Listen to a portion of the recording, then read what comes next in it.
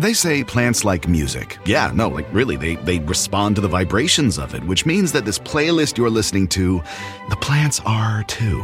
You know what else plants like? Organic soil from Miracle Grow. It's made with all the best stuff like wood fiber and compost. Plus, it's OMRI certified organic, which officially means it's made with superior ingredients. And when you give your plants the stuff that makes them happy, they won't judge you on your iffy playlist. Hear that, plants? So go ahead and give them Miracle Grow.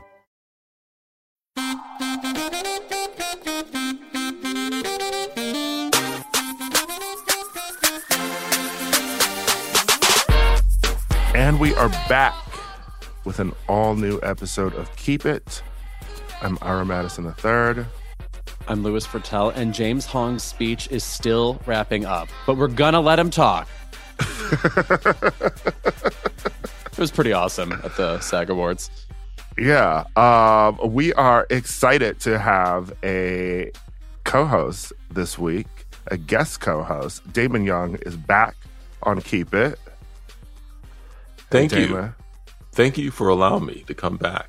I really appreciate it. That means that I didn't do as terribly the first time as I thought that I did. So thank you. It was a unanimous vote, please. You should have seen everybody. We were in tears knowing you would come back. Yes. Wow. Welcome back. Thank you. I greatly appreciate that. Now, the SAG Awards were fun, but David, did you see any of the NAACP awards this past weekend? Do you care about the NAACP awards? Do you care about the NAACP? This is an inquisition, by the way. I was actually nominated for one. Okay. Back in 2019, my book was nominated for one. What Doesn't Kill You Makes You Blacker. I went out to the award ceremony in 2020. I lost to Toni Morrison because Toni Morrison won my category because, you know. And what a fraud she is. What a fraud. Yeah. I was robbed by Toni Morrison. So I'm going to keep it a buck. I didn't even realize that they had categories for books. Mm-hmm. You know, I'm so used to watching the live show and seeing all the movie shit and, you know, the music. I had no idea until I was nominated that this was a thing. Oh, yeah. Did they even air your segment? No. Oh, hell no. My segment was the day before in like a ballroom, Okay. you know, with like the rubber chicken and the lasagna and the green beans. So I had like the Creative Arts treatment. Emmys, you know, those, yeah. So I do pay attention to the NAACP awards, you know, when they're on and I'm home and there's nothing else to watch. I do watch. Right? No, wait, who accepted on behalf of Toni Morrison? Shit. It wasn't Oprah being like, you all should be ashamed to even be nominated. Oprah was not in that room. That Okay. was not an Oprah room. Right. Got this was more of like a, I don't know, Niecy Nash sort of room. Nothing wrong with that. And nothing wrong with that at all. Yeah, like I of actually course. appreciated seeing her more than I would have appreciated seeing Oprah, but Oprah wasn't showing up that day. See, what I mean? would want to see that on TV, though. Like, presenting on behalf of Toni Morrison is Niecy Nash. And then they play, like, the Claus theme as she walks up. Where they could have had a hologram. You know, we have the hologram technology. That would have been extremely disconcerting and probably blasphemous, but they could have done that if they really wanted to, you know, get the full, you know, Toni Morrison vibe going. But yeah, it was a good time, and I did watch a little bit this year. I saw Viola Davis win something. I think I saw there was a hip hop montage also too about the 50 years of rap music. So I did witness that. Those montages going to be going on all year. Oh yeah, The 50th year of hip hop, they're going to be everywhere. There's going to be one on Sesame Street. The Teen Choice Awards are gonna, yeah.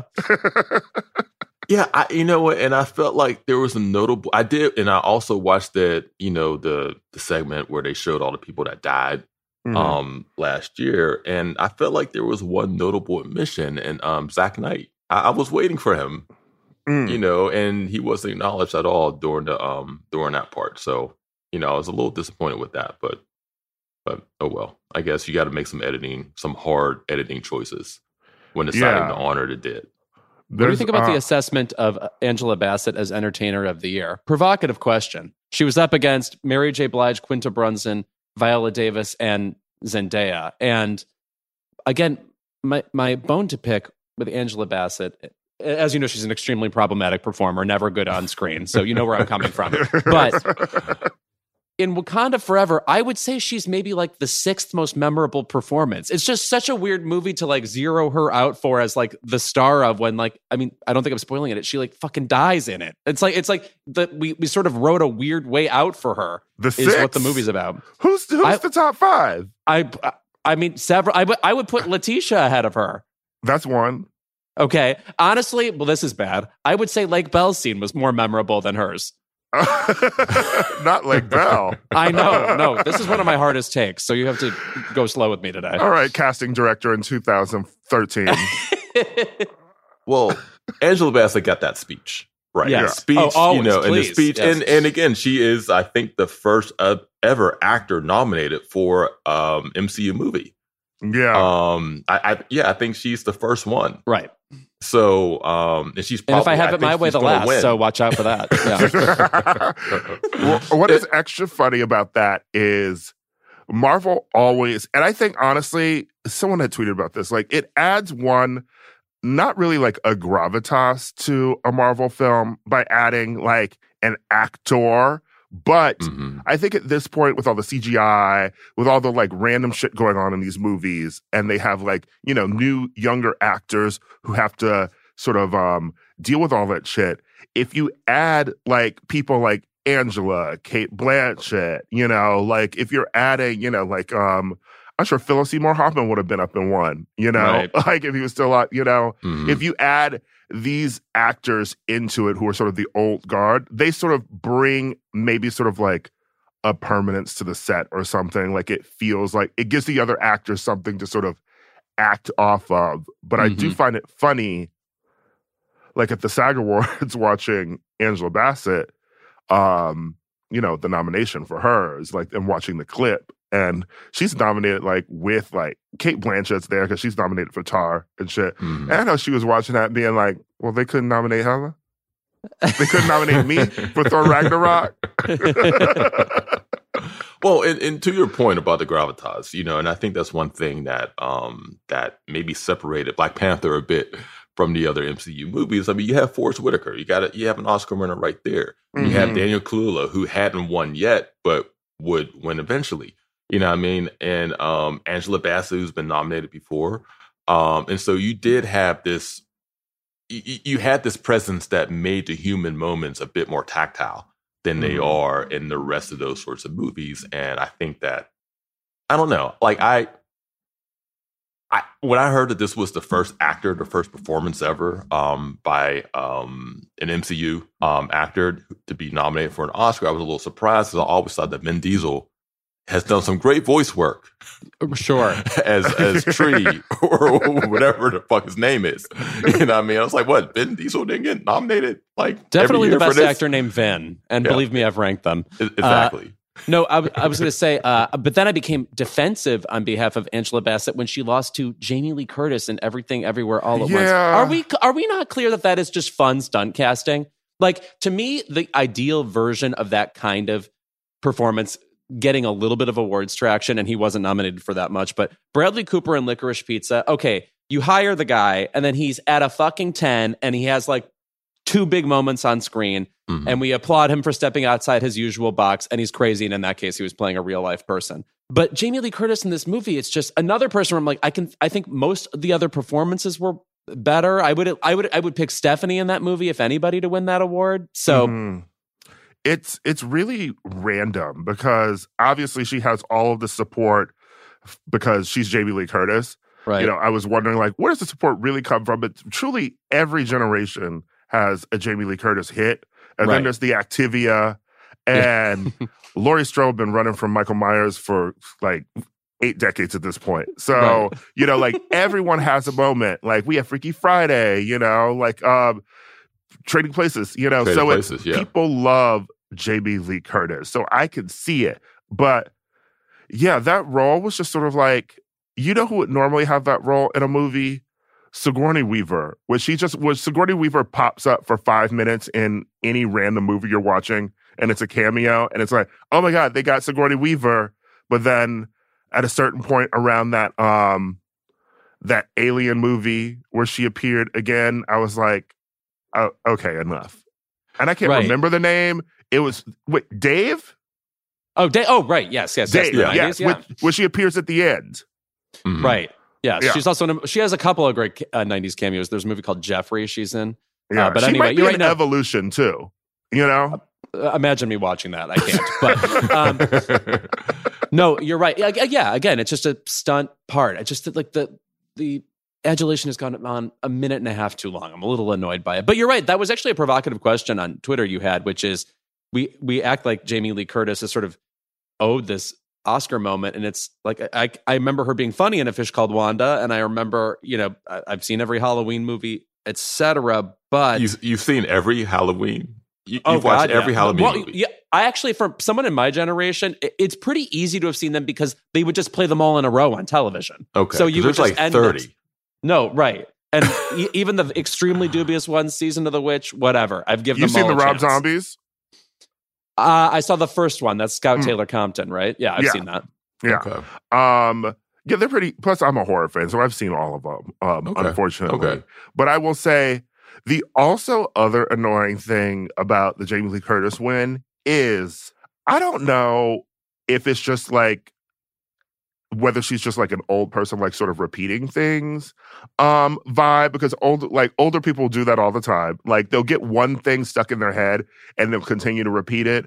Or I even have a friend who's like 28. You tell him like there's one fact that he knows about each of our friends, and he will always bring that fact up when you're having a conversation. It's like, okay, we're done talking about this, but that's the one thing you remember, and you know that like you get a laugh out of it, so you'll always bring it up. But when she was up there being like, and I know you're all looking at me like, here's this Nepo baby winning. I was like, girl, that conversation was never about you, okay? It was about like Hailey Bieber. And like Kaya Gerber's, Lily Rose Depp's. Like if no one was having the Nepo baby conversation online and thinking, Jamie Lee Curtis, that's someone who's just skating by off of Janet Leigh. And she's like, one day they're going to find out that she's a fraud. Like, come on, girl. Well, I think all those speeches at this point, like you can expect some acknowledgement of privilege. Like in Sally Field's speech, she said, look, I had to fight to be an actress, but I didn't have to fight, 1/100th as hard as all these other people. So, I mean, it's a little bit expected. But that's Mother, okay? Yeah, that, like, Sally Field, that's Mother, okay? And there is an expectation of like a certain cluelessness. Like, and I'm thinking of even like with Harry Styles when he gave his, his speech when he won a Grammy, and he said that, people from places, people like me don't usually win. And, we're all thinking like, motherfuckers like you win all the time. Like this is, but obviously he was talking about his background in England, coming from, where he came from. Right. But so I think that there's just a presumption of like a self-centeredness. And I actually expect that. Like if an actor is not that way, then I just don't consider them to be very authentic. It's like, yo, you just stop trying to be humble, stop trying to be conscientious, and just be yourself on there. Everyone should be petty. Yeah, everyone should be Matthew McConaughey's Oscar speech, where he basically started rambling that God had decided that he needed to win this, and not in a. And you don't know that's not true. You don't know that's not true. Not in a Black people winning an award, being like, "Thank you to God." His was, no, this was preordained. It's in the Testament. They're partners. He doesn't even have to thank him. They were in it together. And I'm glad you brought him up because, if we're talking about stunt casting, I feel like his like what he was in The Wolf of Wall Street for 4 minutes, maybe 3 scenes. And he was coked up. They probably paid him in cash. But that performance is a thing that you remember from the movie. So if you're going to do the stunt casting, do the 5-minute performance thing, you have to knock it out the park like how he did. Yeah. And if you want to get an acknowledgement for it, you have to knock it out the park the way that he did with Wolf of Wall Street.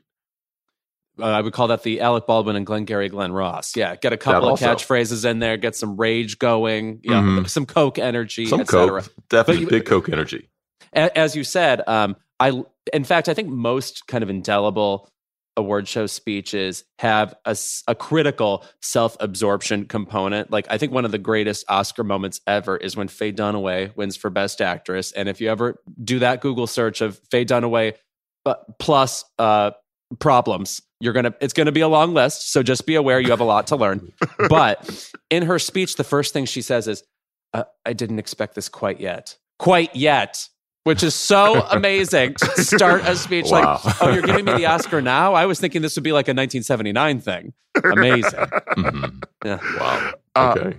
I just recently did one of our future guests on the show is going to be Michael Schulman, who has this amazing book called Oscar Wars.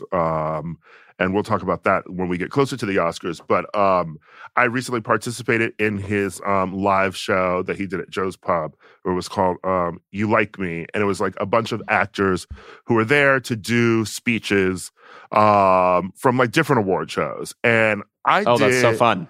I played Lee Daniels to Jordan E. Cooper's Mariah Carey when they won at the Palm Springs International Film Festival for Precious.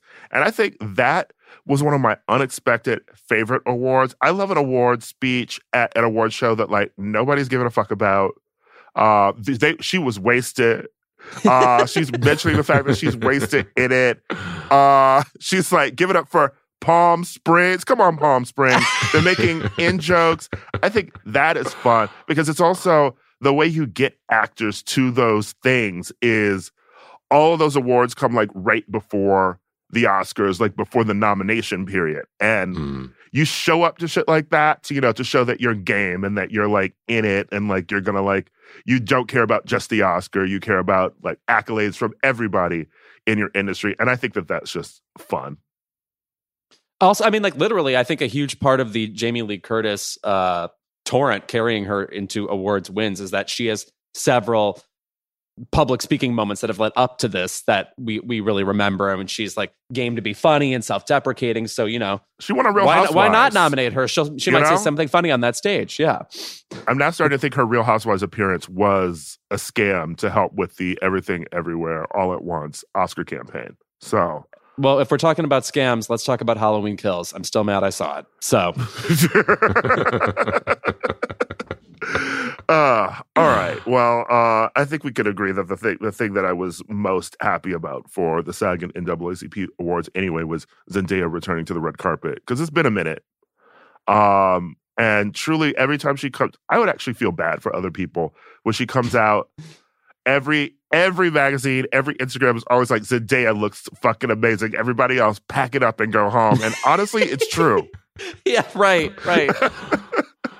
Yeah, I just saw that she renegotiated her deal for Euphoria, where she's making $1 million an episode now. Well, they need to pay me $1 million to watch that show. Zendaya making Kelsey Grammer money, though. That does speak to me. I enjoy it. Mm-hmm. It does. I'm looking forward to her. She is a person who could Faye Dunaway walk up there when she gets her Oscar and be like, I didn't expect this yet. Yeah. Right, because it's going to happen early, too. Like, Faye Dunaway is probably like 35, 36 when she won that. Whereas Zendaya will probably win it next year. Yeah, we got Dune. Dune 2? Was it Dune 2? Yeah. Is there a better name? Is it actually Dune? I think 2? It's just Dune 2. Not even Dune Part 2. The second it's Dune? Just, not even Dune Part 2. It's just called Dune 2. Dune 2. All right, so maybe. That's really going to roll off the tongue during the press cycle. Look who's talking Dune. The rural drawer. But she could get nominated for Dune. Listen, if we're handing out awards for Black Panther, Wakanda Forever, like the gates are open. So Dune 2. Open season. Dune 2. Dune 2. He started the campaign right now for Zendaya. Florence Pugh nominated for Dune 2. Timothée Chalamet already preparing his clavicle-centric pseudo menswear for us to look at. All right. Well, we are excited to have you back on the show this week, Damon. And also, there's a new season of Stuck with Damon Young, which is out on Spotify. It's a Crooked and Spotify joint, a collabo, if you will. And so we're going to chat a bit about some things that you talk about on your show. We're going to talk about athletes in film this week. Athletes who've made the jump to film, the ones that are good, the ones that are bad. We know our listeners love it when we talk about sports on Keep It. Oh, God, the authority we bring, finally, to this topic. Plus, we're going to introduce your Ask Damon segment, where listeners ask you questions on your podcast. So the three of us are going to answer those questions. We'll see if we're as good as you at answering questions. Probably not. I'm a Leo. I answer questions by talking about myself. No, have you actually heard the question, like me answering these questions? Right? I mean, it's a cool segment. You know, it's fun, but like I am not good at this. Like I would not take my advice. Well, I cannot wait to bring you lower. Get ready. Except for maybe some headwear advice or something, but that's about it. But we'll see. It's fun. You know, I should put a disclaimer before each segment. Like, do not hold him accountable. Like, I feel like all of like the toxic male energy of like, you know what, I am not going to be accountable for anything that I do. I want to kind of use that for my advice segment where any answer that I give, I did not say that. I did not advise you to do that. So do not use it against me if my advice makes you do some fuck shit. Well, there's a general Keep It disclaimer, not to hold us responsible for anything that we say on the show. We're drunk. Okay. I mean, this is a drinking podcast. Yeah. And also in this episode, I have a conversation with Tennis, one of my favorite bands that you've heard me mention on this show before. Elena Moore and Patrick Riley joined me to discuss their new album, Pollen, and going on tour this spring/summer. So I'm going to chat with them at one point during this episode as well.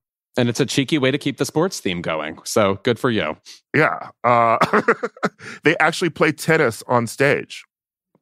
Oh, that would be cute. I would watch a Chris Evert, Martina Navratilova musical. Sure. We will be right back with more Keep It.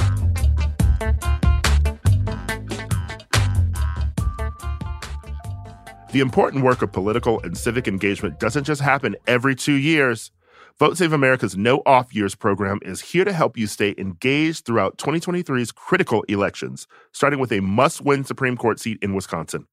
Visit Vote Save America right now to donate now to help get out the vote in Wisconsin ahead of their April election. And sign up to join our No Off Years campaign to stay in the loop about what's happening and how you can get involved via remote and in-person volunteer opportunities, targeted donations, and more.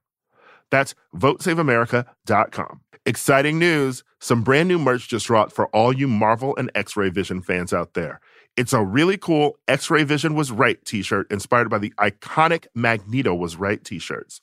And it's celebrating the fact that all of Jason and Rosie's predictions are correct, obviously. Head to Crooked.com/store to get your shirt now.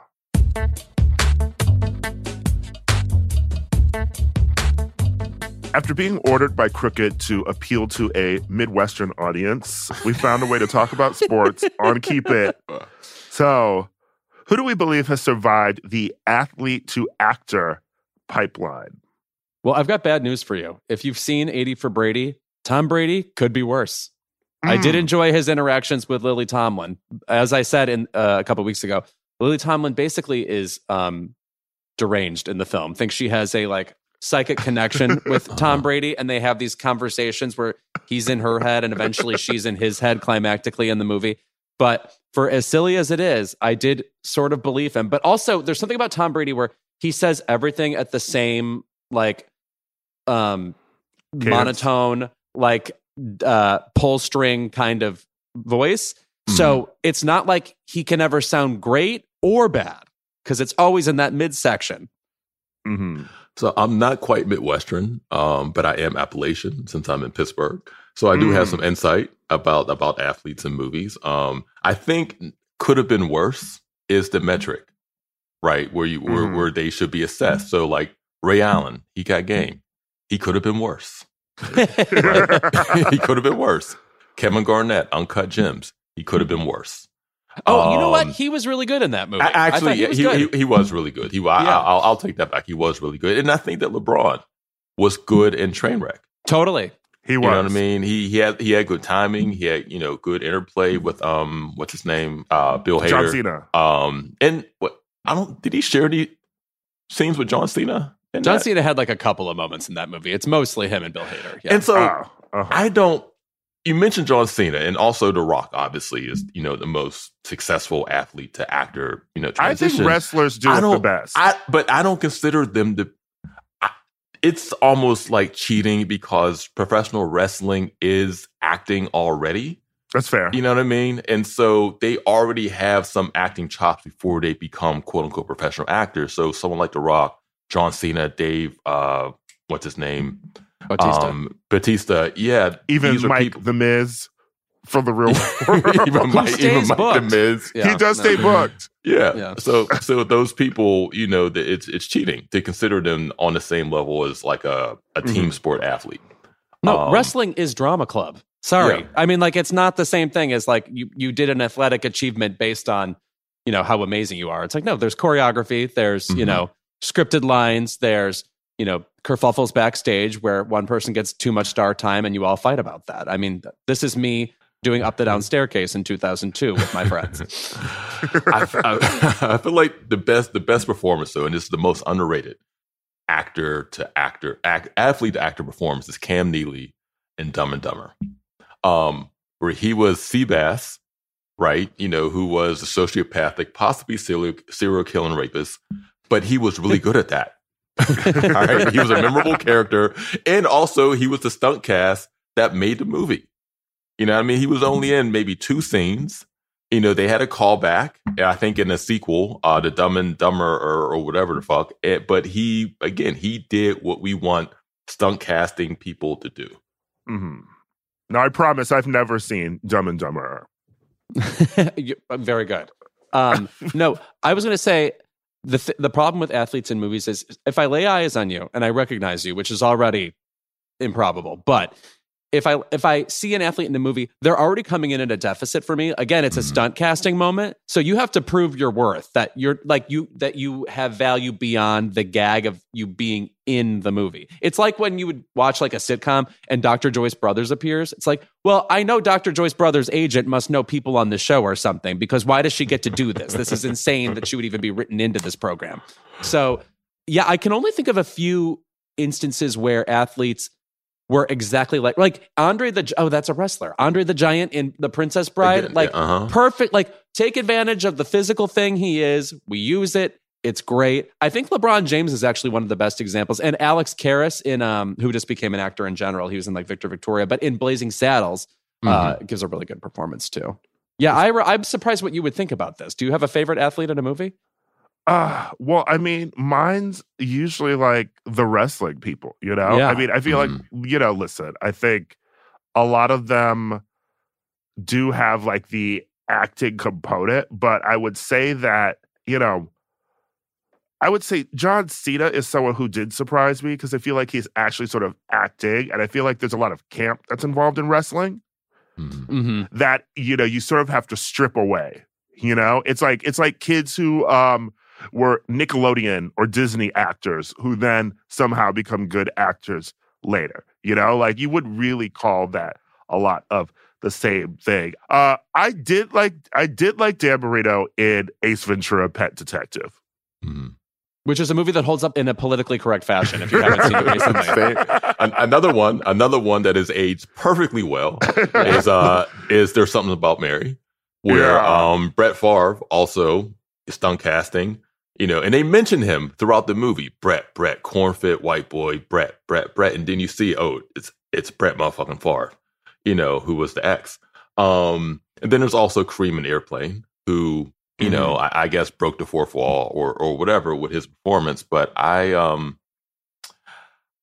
think the problem, and I think wrestlers kind of have their own carve out, is that actors are just too big, and not big in terms of like status wise, but too physically big to really make that transition in a way that seems natural. Because I mean, again, you have LeBron, who is 6'8", and even the shorter, particularly with basketball players, even the shorter basketball players are still giant people, are still 6'3", 6'4", And in Hollywood, you are basically Andre the Giant if you are that size. And it just makes for an extremely disconcerting experience when they are trying to be something other than who they are in real life. Totally. Oh, yeah. It's very conspicuous. Yeah. They're only we only get like one Elizabeth Debicki or Gwendolyn Christie, like a generation, somebody who is extremely tall and then continues to belong on the silver screen. I was going to say about Kareem Abdul-Jabbar in Airplane. That's the rare movie, and a movie that legitimately holds up. Extremely funny. The dialogue in that movie is designed to be said without any affect whatsoever. Like nobody laughs in that movie. Nobody is emotional in the movie unless it's like for like Johnny, the gay character in it, has like a couple of breakdowns or whatever. But for the most part, people are playing the quote unquote drama of this airplane disaster really straight. So Kareem Abdul-Jabbar's monotone pseudo bad acting is completely in line with the rest of the movie, and then also makes it funnier because it's supposed to be like a stodgy old disaster movie. So sounding a little contrived or sounding like a traditional bad actor is good acting in that movie. Agreed. Yeah. You know, another one, Wilt Chamberlain. He was in, I forget which Arnold movie he was in, where he was, it was either an Arnold movie or some movie from the 80s where he was actually like a villain. And he gets defeated by the Arnold Schwarzenegger. Maybe it might have been Conan the Barbarian. With Wilt Conan Chamberlain the Destroyer, yes. Conan the Destroyer. I was close. All right, one of the Conan, something in the Conan canon, right? But yeah, I think the best use of actors in movies is when you can allow them to be themselves, where they don't necessarily have to act. And to your point about Kareem and Airplane, it's like, yeah, we don't need you to act. We need you to be Kareem. We need. We're playing it straight, and yes, we need the audience to recognize the ridiculousness of this 7'3" person as an airplane pilot who was very obviously Kareem Abdul-Jabbar, right? Like very obviously Kareem, and is pretending not to be. Yeah, in that movie, he gets kind of like defrocked. He's wearing an airplane pilot outfit, and then you see his uniform underneath it. It's really, really silly. Yeah. There's not many cameos like that in movies, actually. I'm gonna throw out a basketball player that we have not mentioned, and no, it is not Michael Jordan, who I think we finally now all acknowledge that he is awful in Space Jam. Shaq. And Shaq is often Shaq in like many movies. Like, well, Shaq is legitimately very movies, funny. If I end up seeing if I see a clip of him on ESPN, generally speaking, I'm laughing. Yeah, I feel like Shaq is naturally funny, charismatic, and like there was a time when he was like popping up in everything, like he'd pop up in like Scary Movie, he'd pop up, like he was in that movie Steel, which was not good, but he's like, he's fun. I think he's in What Men Want, like he's fun in a movie. He's fun in commercials. He's just generally funny and fun to watch.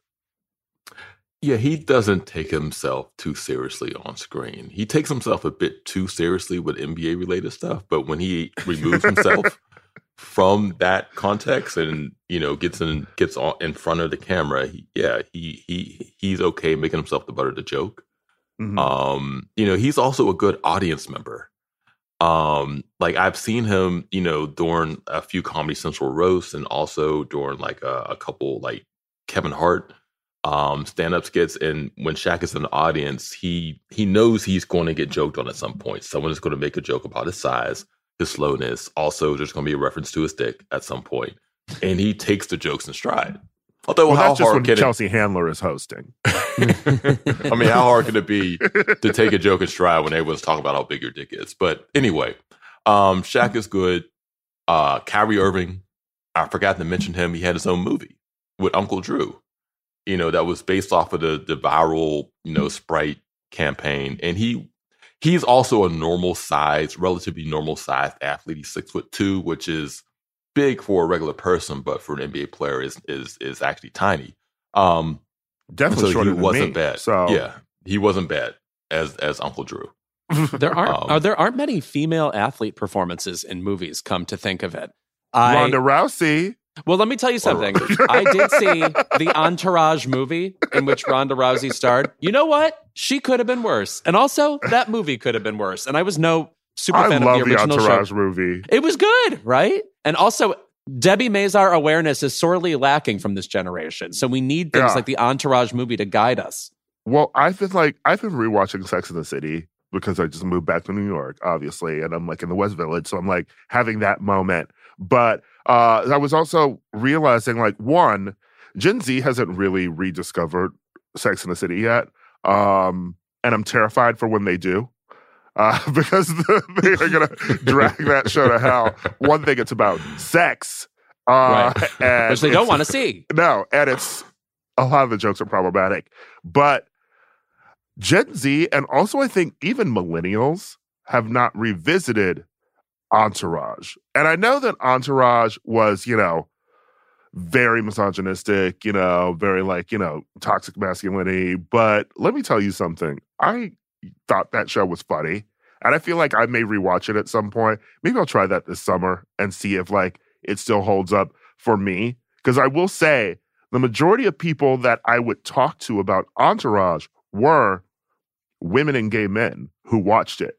And it was definitely not a show for us, made for us specifically, but we found it funny.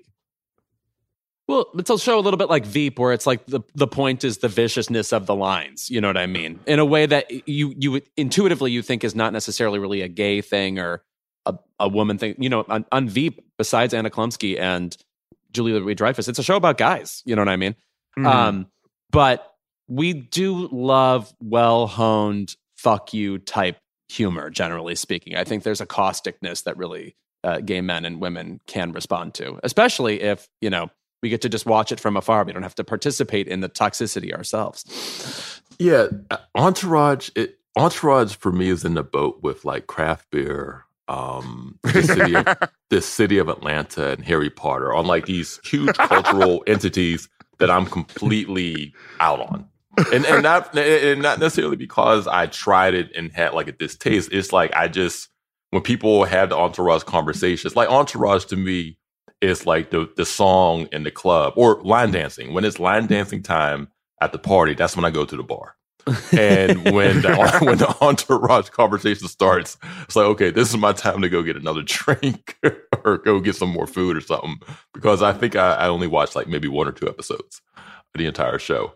Also, I almost forgot, we're talking about, I guess female athletes in movies. Serena Williams. Glass Onion. And also stunt casting and Glass Onion, yeah. That was very funny. About that. Mm-hmm. It was very funny, but then I was also like, does she know what's going on in the movie? Right. Yeah, is she complicit? Right. I want to know more. I mean, there's also we mentioned Ronda Rousey, the bad version of that is Gina Carano. Before she became a supervillain of the far right, she was also just abysmal in Haywire. Haywire. This will actually pertain to my keep it later. I just miss when movies were called things like Haywire, just expecting no quality whatsoever, just stupid. You can picture the fieriness of the cover, and also like Plane. Yeah, I was about to say Gerard Butler. He has that mantle now. I will always posit that Haywire could have been a good movie, but she is so abysmal. And I think that we've maybe talked about this years ago on the show. But, when we talked about the Gus Van Sant version of Psycho, right? Right. I think that we're so used to revisiting art in theater. You do revivals of it. And then we're sort of doing that on TV a bit with redoing some of those scripts during the pandemic and stuff. But I think that more movies should be remade, and either by a director who was sort of really a fan of that movie, not one that was really successful that needs to be remade, but something that feels it was maybe a mess and you want to redo something. And it's not it's not like The Hustle, which sort of is sort of a big ass remake of Dirty Rotten Scoundrels. But like, you're really just redoing this film and maybe fixing something that didn't work. Do Haywire with someone who can act and do the stunts. And it's a better movie immediately. I agree. I would also like that they see things recasted. Just have the same movie, same director, same everyone behind the scenes, but just have a different cast. Yeah. Right. Why change it up stylistically at all? Even though I think what you're talking about, Ira, the best ideal case is the Ocean's 11 remake. Because it's like you watch the first one and you want the glamour of Frank Sinatra, Sammy Davis Jr., all those people, but the movie is slow and the movie is just not as good as you want it to be, which is almost an exact quote from George Clooney. And so when you remake it, it's like, all right, well, let's make the movie we wanted to see, that we thought we saw the first time, you know? And that is an artistic reason to remake a film. You know, it's not some dumb remake that, you know, basically a studio is like, we want to cash in on this property, you know? I will always say that even though it's not very good, I appreciated why Jonathan Demme wanted to remake Charade into The Truth About Charlie. Yeah. No, because Charade is so fabulous and like two of the greatest stars of all time. A great conceit. Probably top 5 best non-Hitchcock movies, which is a category I think about all the time. You know, movies like Gaslight or something like that. Yeah, pardon me for always calling it Charade. I know. Oh yeah, you hate an accent. I'm simply blown away that you would make the attempt. Yeah. I think maybe one more actor that I want to throw out there. Oh, here we go. I guess you look like you're about to throw up. You're like sick with yourself already. Caitlyn Jenner. In what? Can't Stop the Music. Oh my God. Oh, wow. No, wait. Damon, do you know about this movie? I have an awareness of it. Okay. Yes. Well, the Village People once upon a time were thespians for about 25 minutes before we canceled the fuck out of that. And the movie is directed by Nancy Walker of Rhoda fame and also features Steve Guttenberg, very sexy young Steve Guttenberg. And there's a ton of roller skating in this movie. It's a sort of disco themed romp in New York. It's very aimless. It's one of these movies that's like trying to do 25 different things. Somehow not as gay as Xanadu, which is also a disco movie. Was this pre or post Police Academy Guttenberg? This would be beforehand. Before, okay. But also like right at that moment, like right at that as that's about to jump off.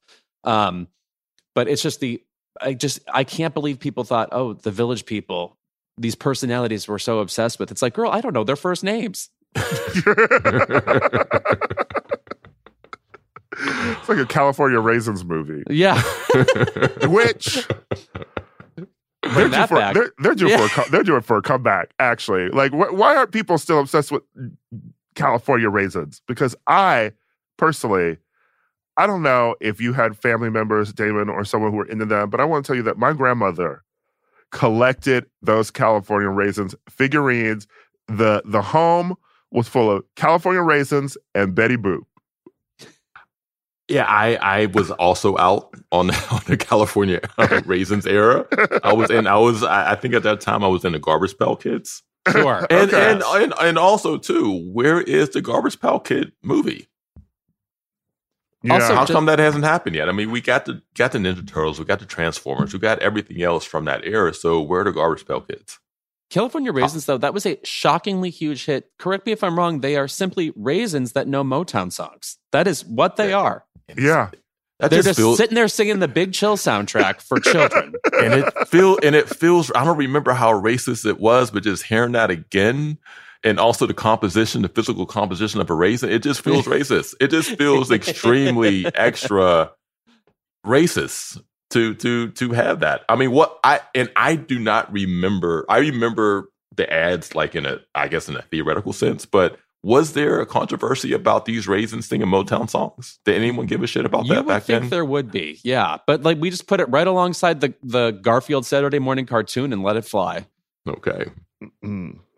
Shout out to the 80s. I can't remember any particular like sort of like scandal from them. I mean, I feel like I only ever saw the California Raisins figurines at Black people's homes. So maybe it was one of those quote unquote controversy things, the same way that like whenever I visit family members like in the South or whatever, they still have like the racist lawn jockeys. Mm. You know, it's like, yes, those are racist, but for some reason my great-grandmother collects them. And they're in the front yard. So maybe California raisins were, you know, the Sambos of the 80s. That's so beautiful, Ira. Thank you for putting it that way. It was. It was poetic. Coming up, I sit with one of my favorite bands, friends of mine, Tennis, to talk about their latest album, Pollen.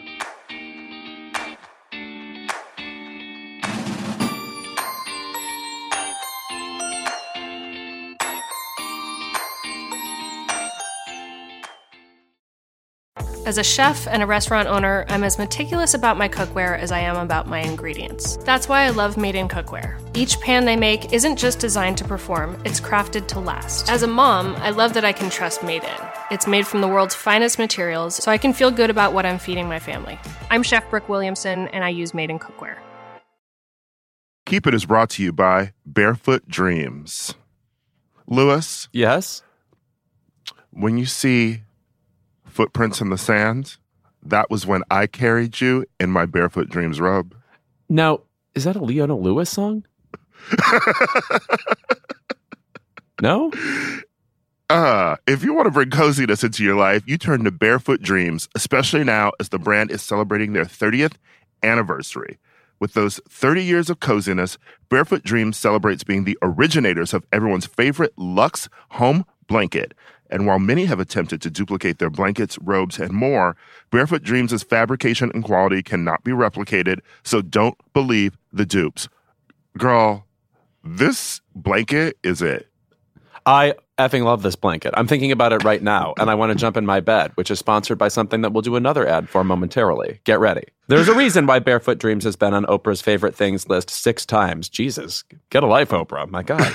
Dressing head to toe in Barefoot Dreams is the key to comfort, as their collection of ultra-soft robes, loungewear, and accessories are made with premium materials. Their products make the perfect gifts, too. I throw this thing on. I wear it like a shawl. I look exactly like Ellen Burstyn. And I am the coziest a human being can be. Because, by the way, it's still that time in Los Angeles where it's like pretty mild outside and then your apartment is cold.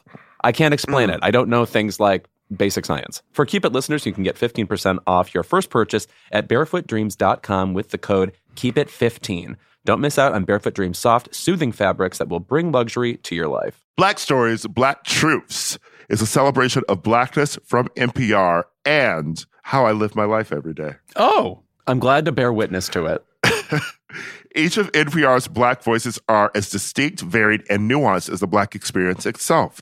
In the Black Stories, Black Truths collection, you'll hear stories of joy, resilience, empowerment, and creating world-shifting things out of a struggle. It sounds like you at Coachella. I'm already tuned in. Every episode is a living account about what it means to be Black today, told from a unique Black perspective. From Bobby Shmurda to The Wire, Michelle Obama to reparations, there's no limit to the range of Black stories, Black truths. Black perspectives haven't always been centered in the telling of America's story. Now they are the story. In NPR's Black Stories, Black Truths, you'll find a collection of some of NPR's best podcast episodes celebrating the Black experience. Hear a feed of episodes from across NPR's podcasts that center Black voices. It's NPR Noir. Turn on NPR today and hear a range of voices as varied, nuanced, and Black as the country we reflect. Stories should never be about us without us. Doesn't the Black experience sound like a 3-disc Prince album we never got? Someone check the vault, please. Listen now to Black Stories, Black Truths from NPR, wherever you get your podcasts.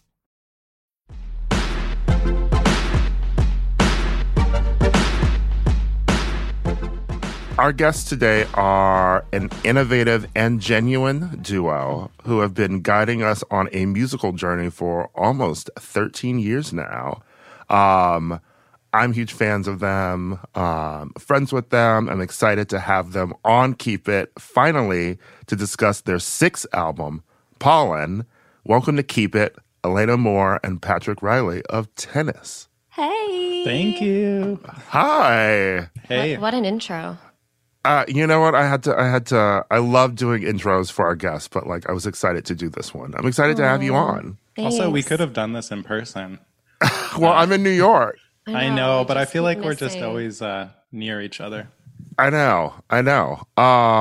Well, speaking of that, it's nice to listen to the album in headphones, Mm-hmm. like at home now, because the first time I heard it was at your house for like a listening party. Tell me a bit about how you even started doing things like that, because I feel like one thing that I loved when I went to listen to the album was having your friends there, like musicians you've worked with, like it had this whole like community, you know, music artist vibe, and I feel like that's something that, you know, not everybody gets to have.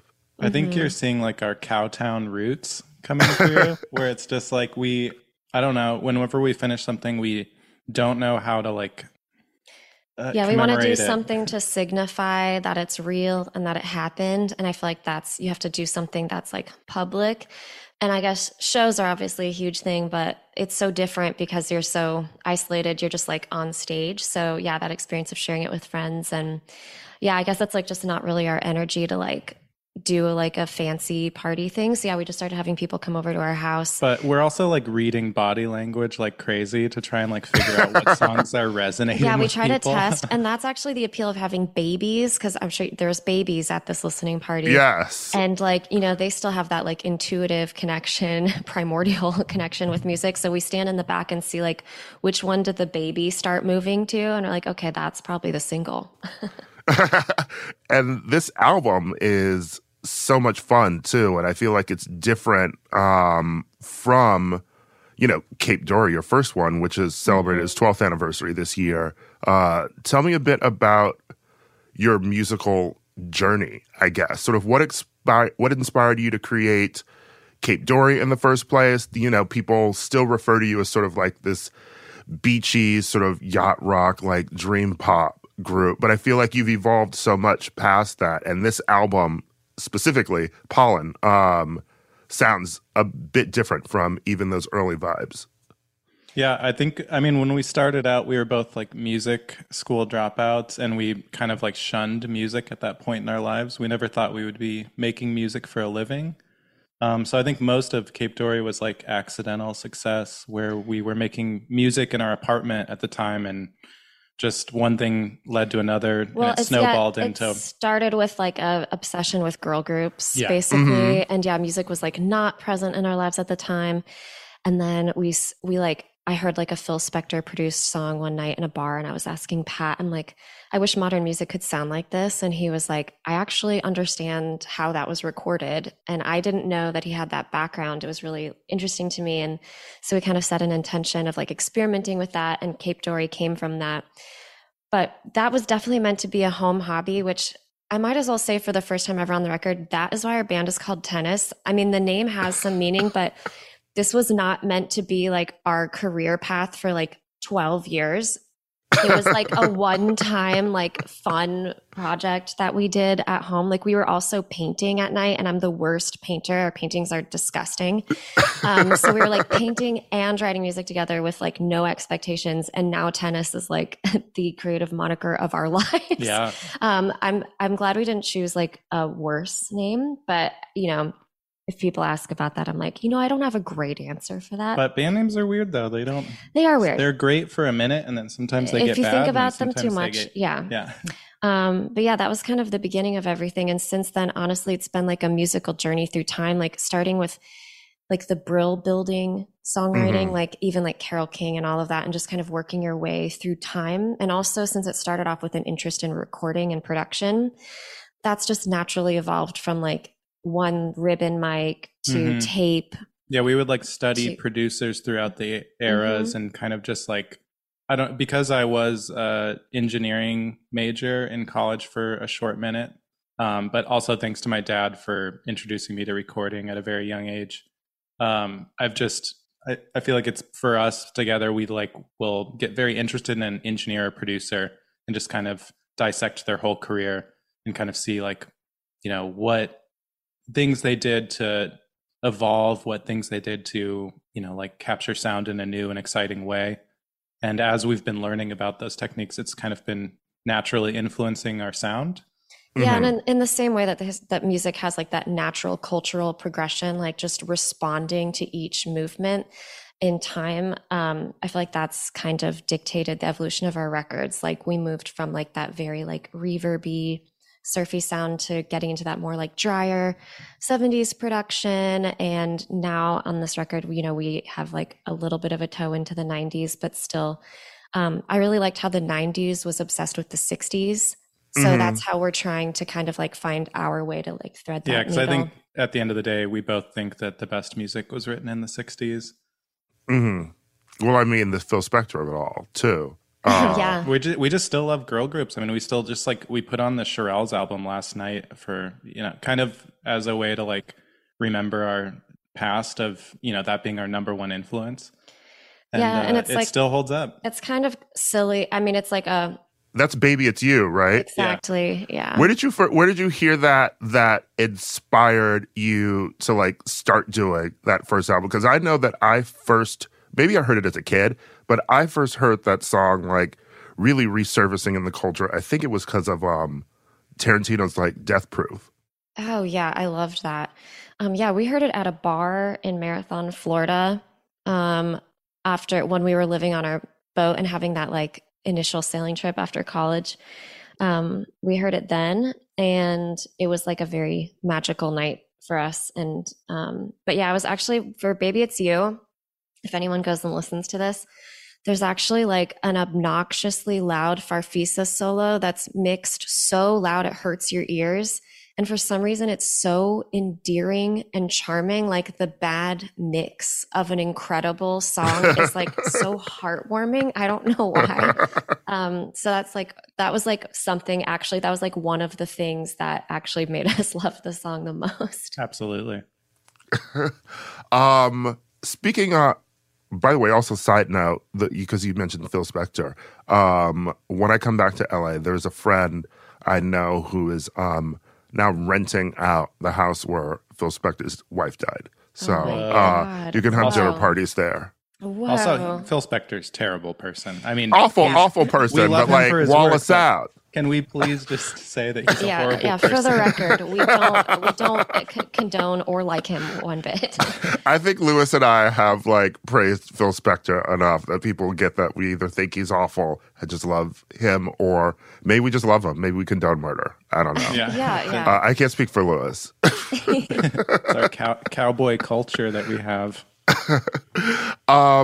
Who would be some of, I guess, your musical influences that you would say would surprise people that inspire you, or maybe even inspired this album? This is, Elena's she has all this. All mine are like so like boringly safe. They're just like, oh yeah, you listen to quote unquote good music. He's just like the cool guy, and I am like, I love everything. I literally love everything. But some like weirder things that you might not have thought influenced, especially stuff we were listening to when we made this record was, but of course Pat showed me this, but Life Without Buildings. Have you ever listened to them? No. Like this amazing, were they Scottish? Yeah, I think so. Yeah. And I feel like they only had like one or British. two records in the 90s, but it was like talk singing, like stream of conscious, like practically a Gertrude Stein poem, nonsense over just like a really amazing band. And that was really amazing. And we also listened to some of like My Bloody Valentine and some country. Like I really love Bobby Gentry. But also, if you were the first person to introduce to me Sisters with Voices, and we still just like SWV. We still like even for the song. I love that you just said Sisters with Voices. I mean, now. Yeah, I know. Do you hear it though? Like on Hotel. He's so proper. Yeah, but like Hotel Valet, like I feel like we're always chasing the like SWV sound, and that's how it comes out, and is in a song like that. Mm-hmm. I mean, I definitely felt like more of like some R&B influences on this one, and SWV is always a great place to go. Mm-hmm. Speaking of Valet, which I fucking adore, I think I said that when I first listened to it. Tell me about the story behind that one, because I feel like that was an interesting one about the origin of even your relationship. Yes. Mm-hmm. And we're kind of realizing too, it's also the origin of the like first. This is just a can of worms, but we lived on a boat after college, and I I got obsessed with this idea of buying a boat after college, and I just worked overtime. I worked graveyards at this valet place, and my whole entire 4 years of college is just bookmarked with nonstop working at this, as a valet. Yeah. So the first time we ever met, I was opening at the only Jewish deli in Denver called Zadie's. And I was working the opening shift at 6 a.m. and Pat had just gotten off of his graveyard and I served him his breakfast, but we didn't meet. And but I did remember her very vividly. Yeah. Then we had a class together the next semester. And when he came in and he saw me, he remembered me from bringing him his plate. I know, probably my hair was the clue. The hair is very memorable. Mm-hmm. I also love how watching, it's so exciting watching your popularity with each album sort of grow too. And I loved all the memes with this with your past recent music. Have you seen the ones comparing your hair to Ice Spice? Indie Ice Spice. Ice Spice, yes. It's the most frequently tweeted thing at us, and I love it. It's really funny. But yeah, that was how we first met, and it was kind of a slow friendship because Pat had this insane schedule of working the graveyards for the first 6 months that we knew each other. But yeah, it was there's one of those, I feel we kind of believe in determinism, and it felt we were supposed to meet, not destiny, but determinism. I actually just felt it was just going to happen, and the universe kept having our paths cross over and over and over. Yeah. That's a very romantic story. And I love that you've been able to depict it on the album. And I'm so interested in the idea of both of you being two people who would sort of were music majors, sort of dropouts, but had this interest in music that was sort of dormant. And how did you two, I guess, reawaken it in one another? I think, going back to hearing Baby It's You, I know we kind of glossed over this, but it really, really reinvigorated our interest in music. It was hearing the song, was a rebirth moment where we found interest again. And I actually got my guitar out of my mom's, her attic or something. Yeah, we were actually really, really shy to show each other our musical past or abilities. It just wasn't something that it just wasn't a part of our life at the moment. So I had never heard Pat play guitar. I actually saw he had a guitar in his closet once when we were dating, and I was like, no, I don't need to hear you play Smoke on the Water or Satellite by Dave Matthews and show how you can hammer on. So I was just I don't need to hear you play. But then for me, I didn't want to play because I had already had so many failed bands at that point and failed interests in music. So for me, it was kind of a sign of failure to me, and I never wanted to revisit it again. Yeah, and I wasn't really interested in singing because I had felt it had been my identity as a kid. My dad's a pastor and I grew up singing in church, and it was a very amazing formative time in my life, but I felt it was the only thing I was valued for. And when I went to college, everyone wanted me to study music and just be a vocal performance major, and I felt no other aspect of me as a human being was valued or cultivated, especially my mind. And in church still, I feel in general, I have no problem saying this, women are more of a set dressing, I could sing in church, but I wasn't teaching or speaking or, you know what I mean? There was, I wasn't writing the songs or none of that. And I just felt that wasn't valued. And I had to go through a huge differentiation of that where I was I ended up becoming a philosophy major. I tried to go as far away as I could. And so to find out what else I had as a human being to offer the world other than just singing. What I'm also interested in, and what our listeners will find very funny, is that I remember the one time I asked you, I was because I got your phone number, and I was wait, who am I texting? And then you were Pat doesn't have a phone. You just use yours. And I wondered, Pat, so how do you consume the news and even consume media and things? Like, are you reading the newspaper? My uncle just has a Facebook page that I'm just kidding. Yeah, I'm honestly like not that connected to the news. Yeah, it's mostly, I mean, Elena reads the news, and so I will get it from her. Yeah, I tell him what I think he should know. Pat really doesn't consume any media. He's never had social media as long as I've known him. Oh, wow. Yeah, and actually once in college, he and his friends were having a party, and he convinced 3 of his friends to throw their phones away. And they actually threw it off like a 6-story window. I feel so bad about this now. And broke their phones. Like they all immediately got phones the next day because they're like, what were we thinking? Sorry, Andy, Greg, and Trevor. I thought Scott did too. Yeah. Yeah, I'm sorry. I'm a bad influence. But yeah, I don't know. I'm such like a you can say it, you're a Luddite. I'm a Luddite, but I also am just like such a busybody with like just stuff. Like just I feel like I'm like fixing a guitar pedal or like repainting a wall, or I don't know, just stuff like that. Because I was after I was working as a valet at that hotel, I was a handyman at an art museum, and I guess that is just who I am deep down. Is just I'm just a handyman, and I need to just work on little projects. I mean, but you also, I feel like you two also like you busy yourself with like reading and consuming other things too, because like I mean, the first time we had like dinner, you two recommended 2 books to me. One was Late Fame, which was fantastic. Where'd you discover this book first? Actually, Andrea gave it to us. No, I found it before we went on a sailing trip, actually, to write Yours Conditionally. I did like a deep dive into all these like literary editors' recommendation lists. And I found, I like to do that to find tons of books, and I'll order like 10 and we take them on the boat and we read them all at once with like no notion of what it will be.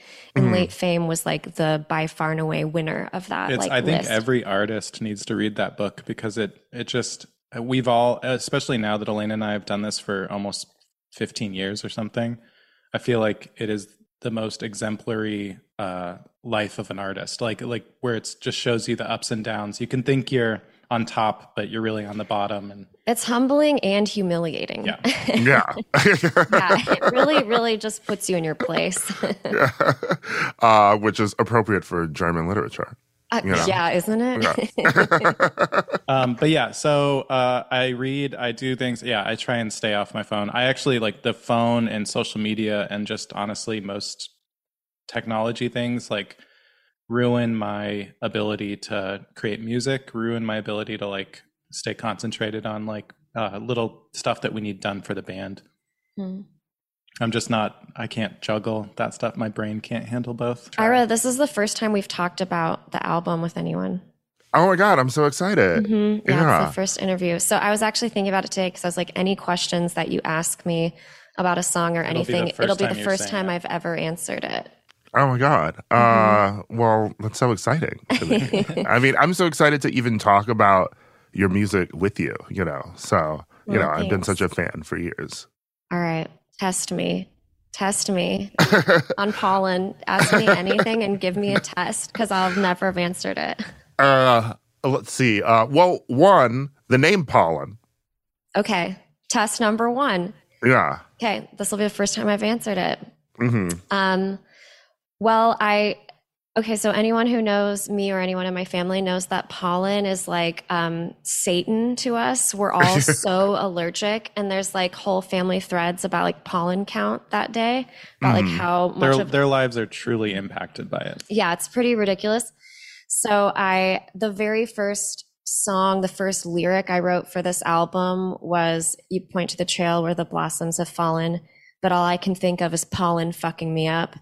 And how I can't even just enjoy one single moment of beauty without immediately spinning out about like how this is going to impact me negatively. And so that was like the very first emotion and thought behind the record. And then, yeah, the more we talked about that too, the idea of like looking at something beautiful, but then feeling pain, or like it producing a painful quality inside of you. It's, And also the power of something really small, whether it's like a particle or a moment or a choice or a relationship, and it's like long lasting effect on you. Felt also like kind of a significant theme in the writing. Yeah, I mean, even so, just thematically, you know, like I feel like you started your career with, you know, like falling back in love with music, and it was about the time you spent on the boat, and like this, you know, it's sort of like an arc almost, because this feels like the album where, you know, we get backstory on how you two met, and it feels like really just sort of a beautiful culmination of a story. This is the most internal album, I think, lyrically, that you've ever written. Yeah, I actually set a goal to be more personal and more detailed, because I used to kind of hide. I've realized I was kind of hiding a bit behind abstraction to like make myself feel more protected, I guess. So would you say that maybe even some of your other albums were just sort of like you were thinking about sort of things and maybe just sort of like not really going that introspective?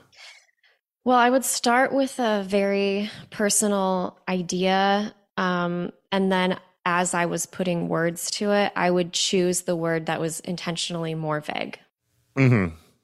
Yeah, just so it would be like still a little bit more mine than the world's. But then I just challenged myself to do the opposite with this record.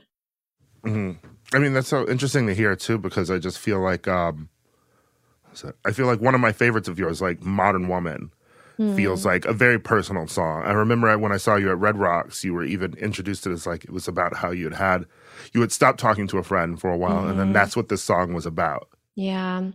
Actually, I think that was like my first toe in the water of being that personal. That was definitely the first personal song. We actually like toyed with it not even being on the album for a minute, because we're like, oh, this doesn't like fit the picture of Tennis, and then we're like, obviously decided against it because it's one of the best songs on that record. Yeah, I was afraid that it might be like alienating, because it's like so honestly, I guess I do struggle sometimes with worrying. Obviously this is so much less of an issue now that we have like the Phoebe Bridgers of the world, and obviously Taylor Swift, but there was a minute where I would worry about something that was like so specifically my experience would be alienating to other people, because, you know, the female perspective is not a universal perspective. But I think that I feel like that has been pretty much obliterated culturally. I feel like no one is really. But our band also was started during like the death of emo music, and now that emo is coming back, I feel like it is. Fall Out Boy is back. They're going on tour. Yeah, so I think there's been an emo resurgence. Yes. So no, that's truly one of my favorites, and I feel like everyone has sort of had an emotion like that. You know, like a falling out with someone that you want to fix. And that's the beauty of being an artist, right? You can at least try and fix it with your art, you know, with your lyrics, with a story, with a song. Absolutely. They're friends now, by the way. Yeah. Good. That friendship was repaired through the song. Did you send the song to them, or did they hear it? No, that would be too desperate. Okay. No, I did not be like, hint, hint. No, actually a mutual friend showed it to her, and then she wrote me a letter, and that was that. Oh, yeah. I love that. That's like a beautiful story. You know, more people should do things like that. Maybe I'll do something like that. Also, lastly, would there be any song of yours that listeners would be surprised that like you were like, this completely doesn't work live? And then also, are there like, since you know music so well and are always digesting it, are there sort of like songs that you know that like you love by maybe like another artist or something that you're like, oh, would have loved to do like a cover or something of that, but you're like, this does not sound good live, or at least like with us playing it? Yes, that's a great question. Well, I think one example of a song that we really wanted, we did play it live, but we were never very happy with it, was this song, My Emotions Are Blinding, which was off of Yours Conditionally. And that was one of the singles, so we were like, we need to play this live. And it was okay, but it just felt like a little bit flat for us without all the production. So we ended up completely rearranging it to something that feels... It's like more ballady almost now, and it weirdly... Well, now it almost sounds like a Todd Rundgren or Carole King song. It's very different. And we only do it this way live, and it actually feels like the way the song was meant to be written the first time. Mm-hmm. Oh, another really good example is the song Bad Girls. Mm-hmm. We knew when we wrote that it was really special. And we re-recorded it like 4 times with 2 different producers. And it never felt like the perfect, like we were capturing the song correctly. Yeah, I still don't think the version we settled on is correct. Like we do at some point need to re-record it. Well, because now the way we do it live is just, it's just Pat playing guitar and me singing a true ballad. And we're like, that's what it was supposed to be. But we kept forcing it to be a fully arranged song with drums, bass, whatever. And it just...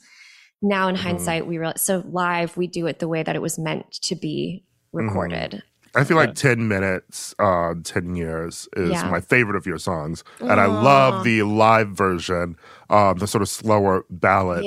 That's the one I listen to the most. Oh, good. And that's the way that worked better. Because, that was another song that we tried to do at the album version. We noticed this does not work. Yeah, anytime Elena's in like her very, very like upper register voice, we noticed that like you can't have a lot of instrumentation muddying up that pretty voice. But yeah, and so like for a song like that, it just needs as much room as possible.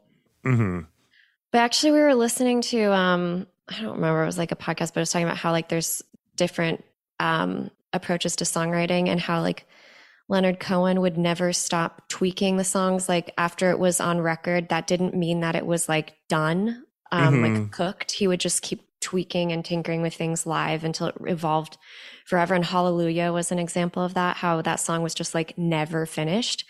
And I actually really loved that idea of that. And that's been very liberating to me, where I feel like we have permission to just keep evolving the songs live. Yeah, I love that. You know, I mean, it's not in a changing the album all the time the way like Kanye did. But it's more of like it's more of like, you know, even thinking like of playwrights like Edward Albee is sort of like, you know, like changing dialogue or updating things like after new productions each year. And I think that I like ways that art can be sort of a living thing. Yeah, absolutely. And it's been good for me to change my perspective, because I used to think about a recorded piece of music like a painting. It's like unalterable. But it's actually been really helpful for me to think about it as, living and fluid. Okay, which is also so weird to me, because when I was just in Milan and I was looking at, you know, sort of like marble statues and things like that, a thing I never really thought of was you're looking at pieces and you know, there's like the placard there that's telling you what year this is from, etc. So many of those pieces were like, oh, this head was removed like in this century, and like a different piece was put on top of it. Oh, so, you know, the idea that like so many of the like, even like marble statues or things that we have from like ancient Greece, Rome, Egypt, wherever, were sort of like modified in their own time, or even centuries later, because something was destroyed or something else was added to it. So a lot of art, even things that you think are sort of permanently done, were actually altered after That's so cool. I love to hear that. Yeah. The next thing that I want to reimagine for live is the song Runner, actually. Yeah, that needs that one's a little, again, Elena's I sing in this register. really high, like witchy voice, which I very deliberately chose for the song on record, but live, don't want to hear me trying to sing that at home. That's your like highest. It's my absolute highest. Yeah, like live, it just needs more meat on it. So yeah, I've been working on that. That'll be the next thing to be modified. Okay, well, I can't wait. Also, congrats. I mean, this album is great. I told you that already, but you know, I'm sure Keep It listeners, I've heard me talk about you both so much. But if you are new to tennis from this interview, listen to Pollen and then listen to the rest of their albums. Like, you're great. Oh, thank you. Thank you for being here. We're so happy to be here. I just wish we could have spent some time gossiping, but that's not really our role as guest. No. Please don't make me do that. Sorry.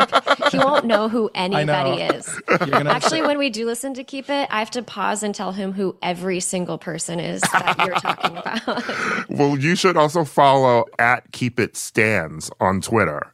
Okay. Which it's wild that we have a Stan account, but what they do is they take mostly every pop culture reference that we make in an episode and, find like a corresponding link or tweet or the video or song or whatever. And that's helpful for some people. Oh, that can be Pat's primer to pop culture. Yeah. I still love, I literally did a spit take when you and Lewis were talking about some artist and used the expression sounded like a calculator being thrown down a hallway. Flight of stairs. And I actually did a spit take in the car. So believe it or not, for me not understanding the cultural illusions that you might dish out, it still produces extreme joy for me. Lewis will be happy to hear that. Yeah, I mean, even like I remember like one of my first forays into pop culture, like really thinking about it like sort of seriously, academically, was reading like Chuck Klosterman's Sex, Drugs, and Cocoa Puffs. Yeah. And just the idea that me even reading that, and I'm like, well, I'm not, Gen X like him, and like don't understand all these references, but that's why there's footnotes. Yeah. And then like even the footnotes in like, like Infinite Jest, which I'll finish someday. It's like going back and forth. I love a footnote in a book of essays. So, me too. Yeah. All right. On that note. Yeah. The album Pollen is in stores now, and Tennis is embarking on their tour to support the album, so go and get those as well. When we're back, our Ask Damon segment.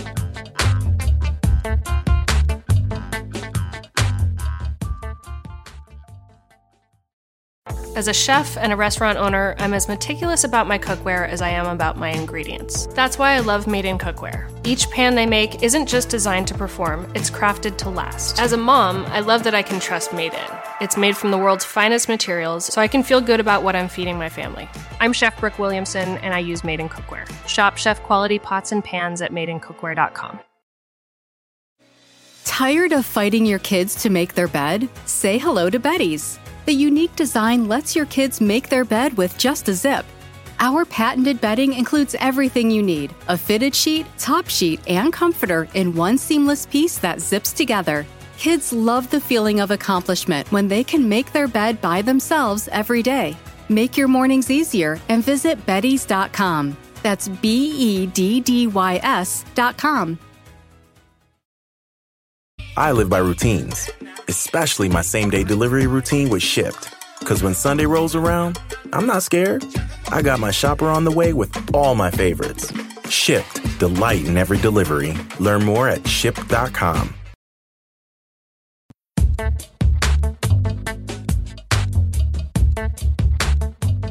As hard as this is to admit, like Sway, Lewis and I don't have the answers. Oh, you need to not say that again. Oh, my God. But luckily... He sometimes had the answers, I feel. Wow. Okay. Serena Altschul had the answers more often than Sway. God, you can't just say that name. I love her too much. Just the utter... I've already used the word monotone, but like it's not even monotone, but she would basically mutter the news at us. But luckily, our guest host does. We have a special segment today called Ask Damon, where we take your questions, your queries, your quizzes, and we ask Damon to judge you. So, we've got a few questions here, and we'll see what Damon has to say. We'll see if it lines up with what Lewis and I have to say. Yeah, the correct answer, so to speak. Yeah. Yes. Yeah. And unfortunately, none of these questions are about why Hailey Bieber and Selena Gomez are feuding online this week. I saw somebody to post about that with the quote tweet, "The two most boring human beings alive," and I had to say I concurred. It's like a canceled one-season WB drama. It's like, what are they fighting about each week? They're fighting over Justin Bieber? Yeah. His tour was canceled today because no one was even fighting over Justin Bieber tickets. Is that why? He's like not in demand as a concert thing? I don't think he was selling out stadiums. Oh, wow. Anyway, that's a shock. Question number 1. Do you have suggestions for managing social anxiety when needing to mingle with others, particularly people you don't know well? I mean, my immediate answer is drink, be intoxicated. That helps me as someone who has struggled with anxiety, with social anxiety. You know, it helps to have a little bit of a buzz when I'm in a room. But there's no real way to get around being anxious in public spaces if you're that type of person. I think the best thing to do is to try to curate spaces to the best of your ability. So you're in spaces where people know who you are. You're in spaces where you know that you can escape if you need to. You know, but this is a tough one because again, there's no easy remedy to alleviate that aside from intoxication. Which again, I said at the beginning, do not take my answers.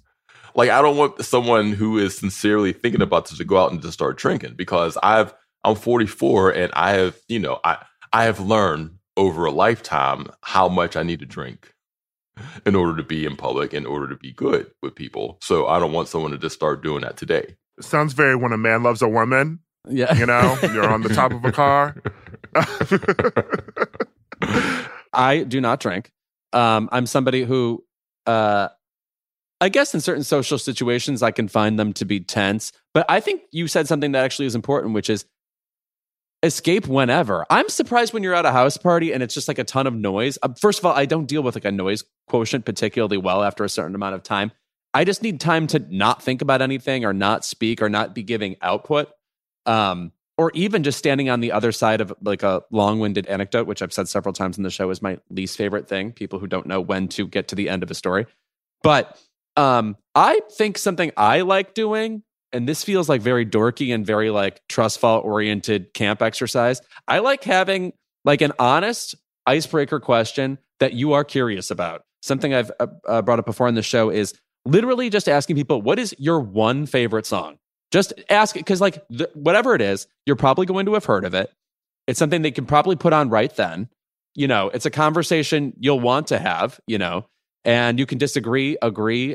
I think it naturally leads into a fruitful conversation. And also one time we asked this question to a friend of mine and he spent all party thinking about it. And then he came back with, I think it's Work Bitch. Imagine having the entire American songbook at your disposal and you chose Work Bitch by Britney Spears. Brainworms are affecting the gay community every fucking day. That's what you need to know. Okay, first of all, that is Hal Prince's greatest work. So, you want a Maserati? Wrote Hal. I love a question like that. I like an icebreaker. I was recently at a dinner and I have a friend who is he's one of those people. He's like genuinely curious about what people think about certain things. So like even asking a question like, what do you consider a celebrity is?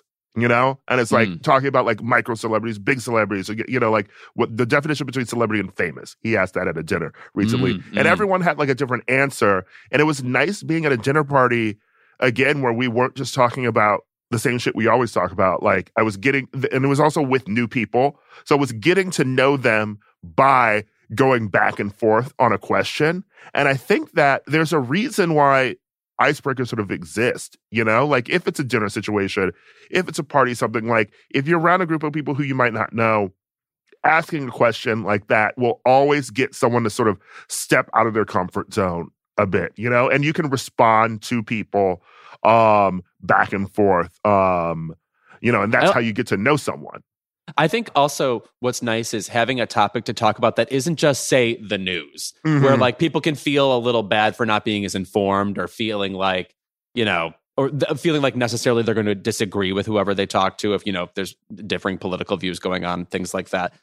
Just and in this way, I wish more stand-up comedy was about pop culture because we are all constantly consuming it and it's something we have in common. You know, it bothers me. Yeah, I and to your point, I think, you know, just when people, you know, people who deal with anxiety sometimes, you know, in an effort to alleviate it, you perform extroversion.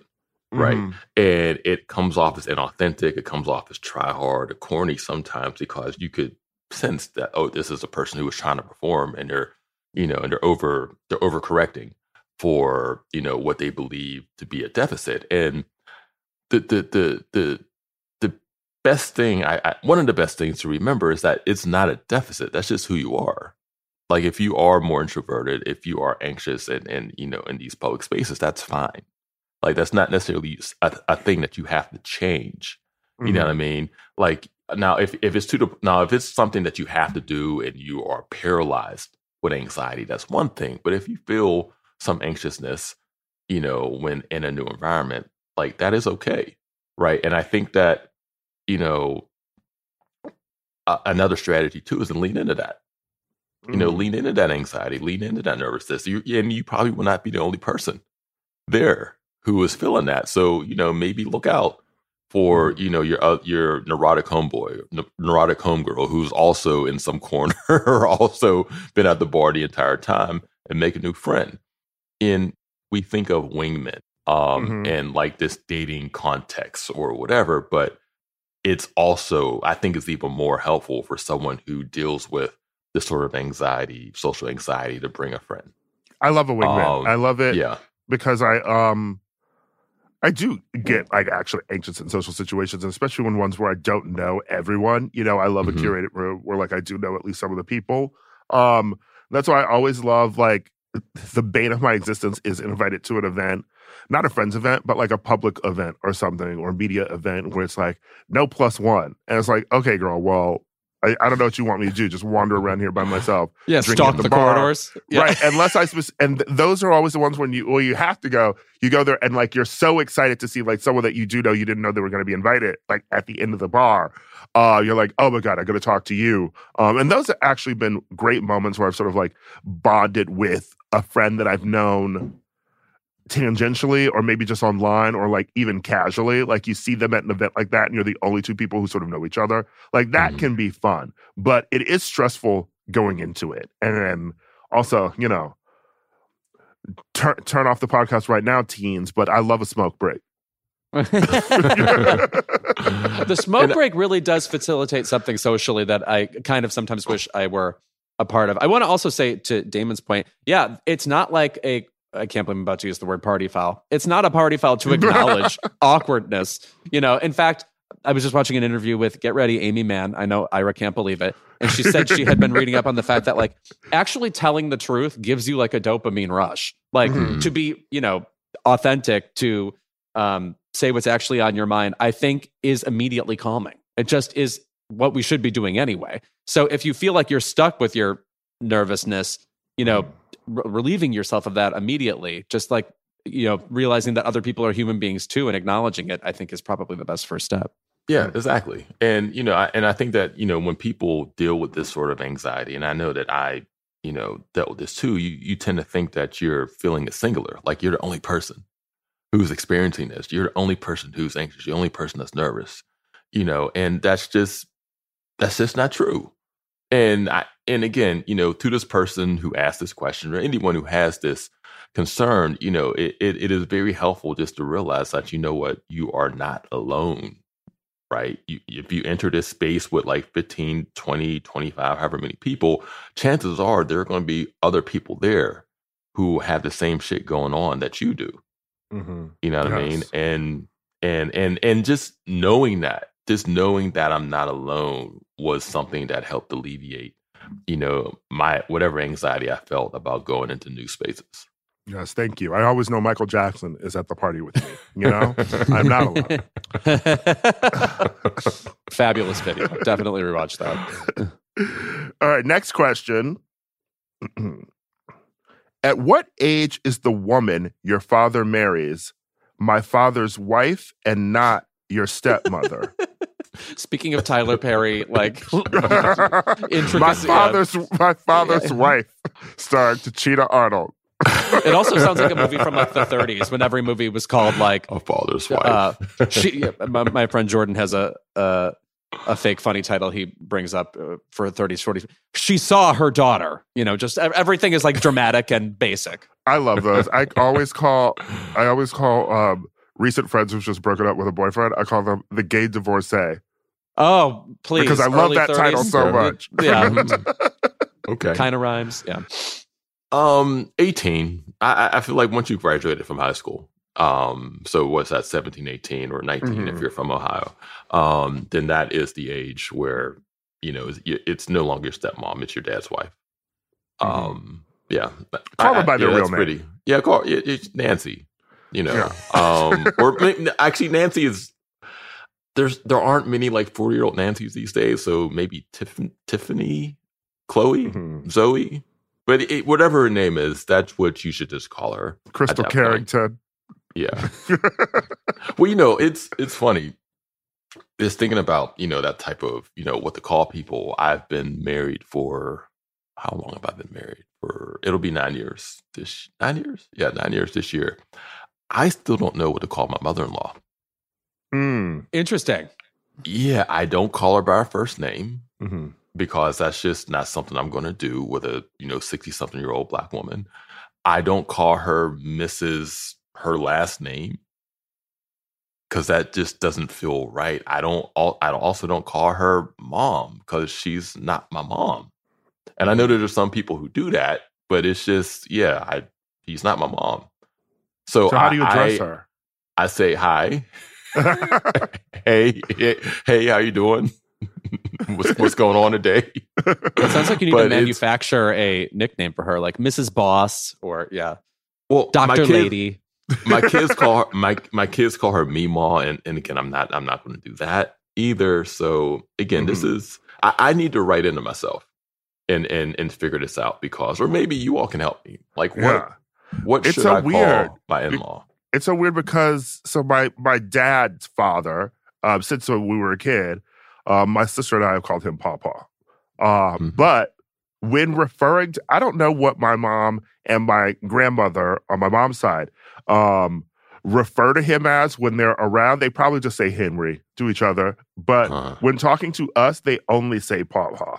So it is using that same language between each other. So it is weird that sort of like nickname is just what's used in the family. Though you actually bring up the weird point that it's not too hard to get around not having to call someone a name. Yeah. I do it at parties all the time. I mean, please. Listen, you go to any party, especially us, like I'd be at High Tops or anywhere. Like you run into some person that you met 6 months ago once. It's like, I don't know this person's name. I'll be like, hey, what's up? Or like you have like different nicknames for people, or just like general things that you say that imply that I don't know this imply familiarity, but like I don't know this person's name.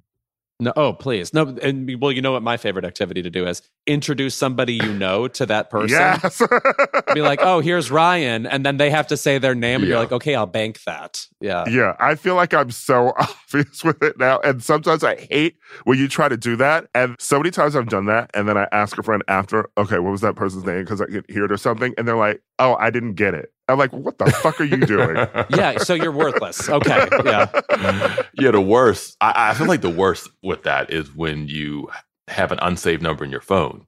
And someone texts horrible. It's horrible. It's always a horror movie. And you're just trying to read context clues. You're having this conversation back and forth. Like, do I know them? Do I know them from school?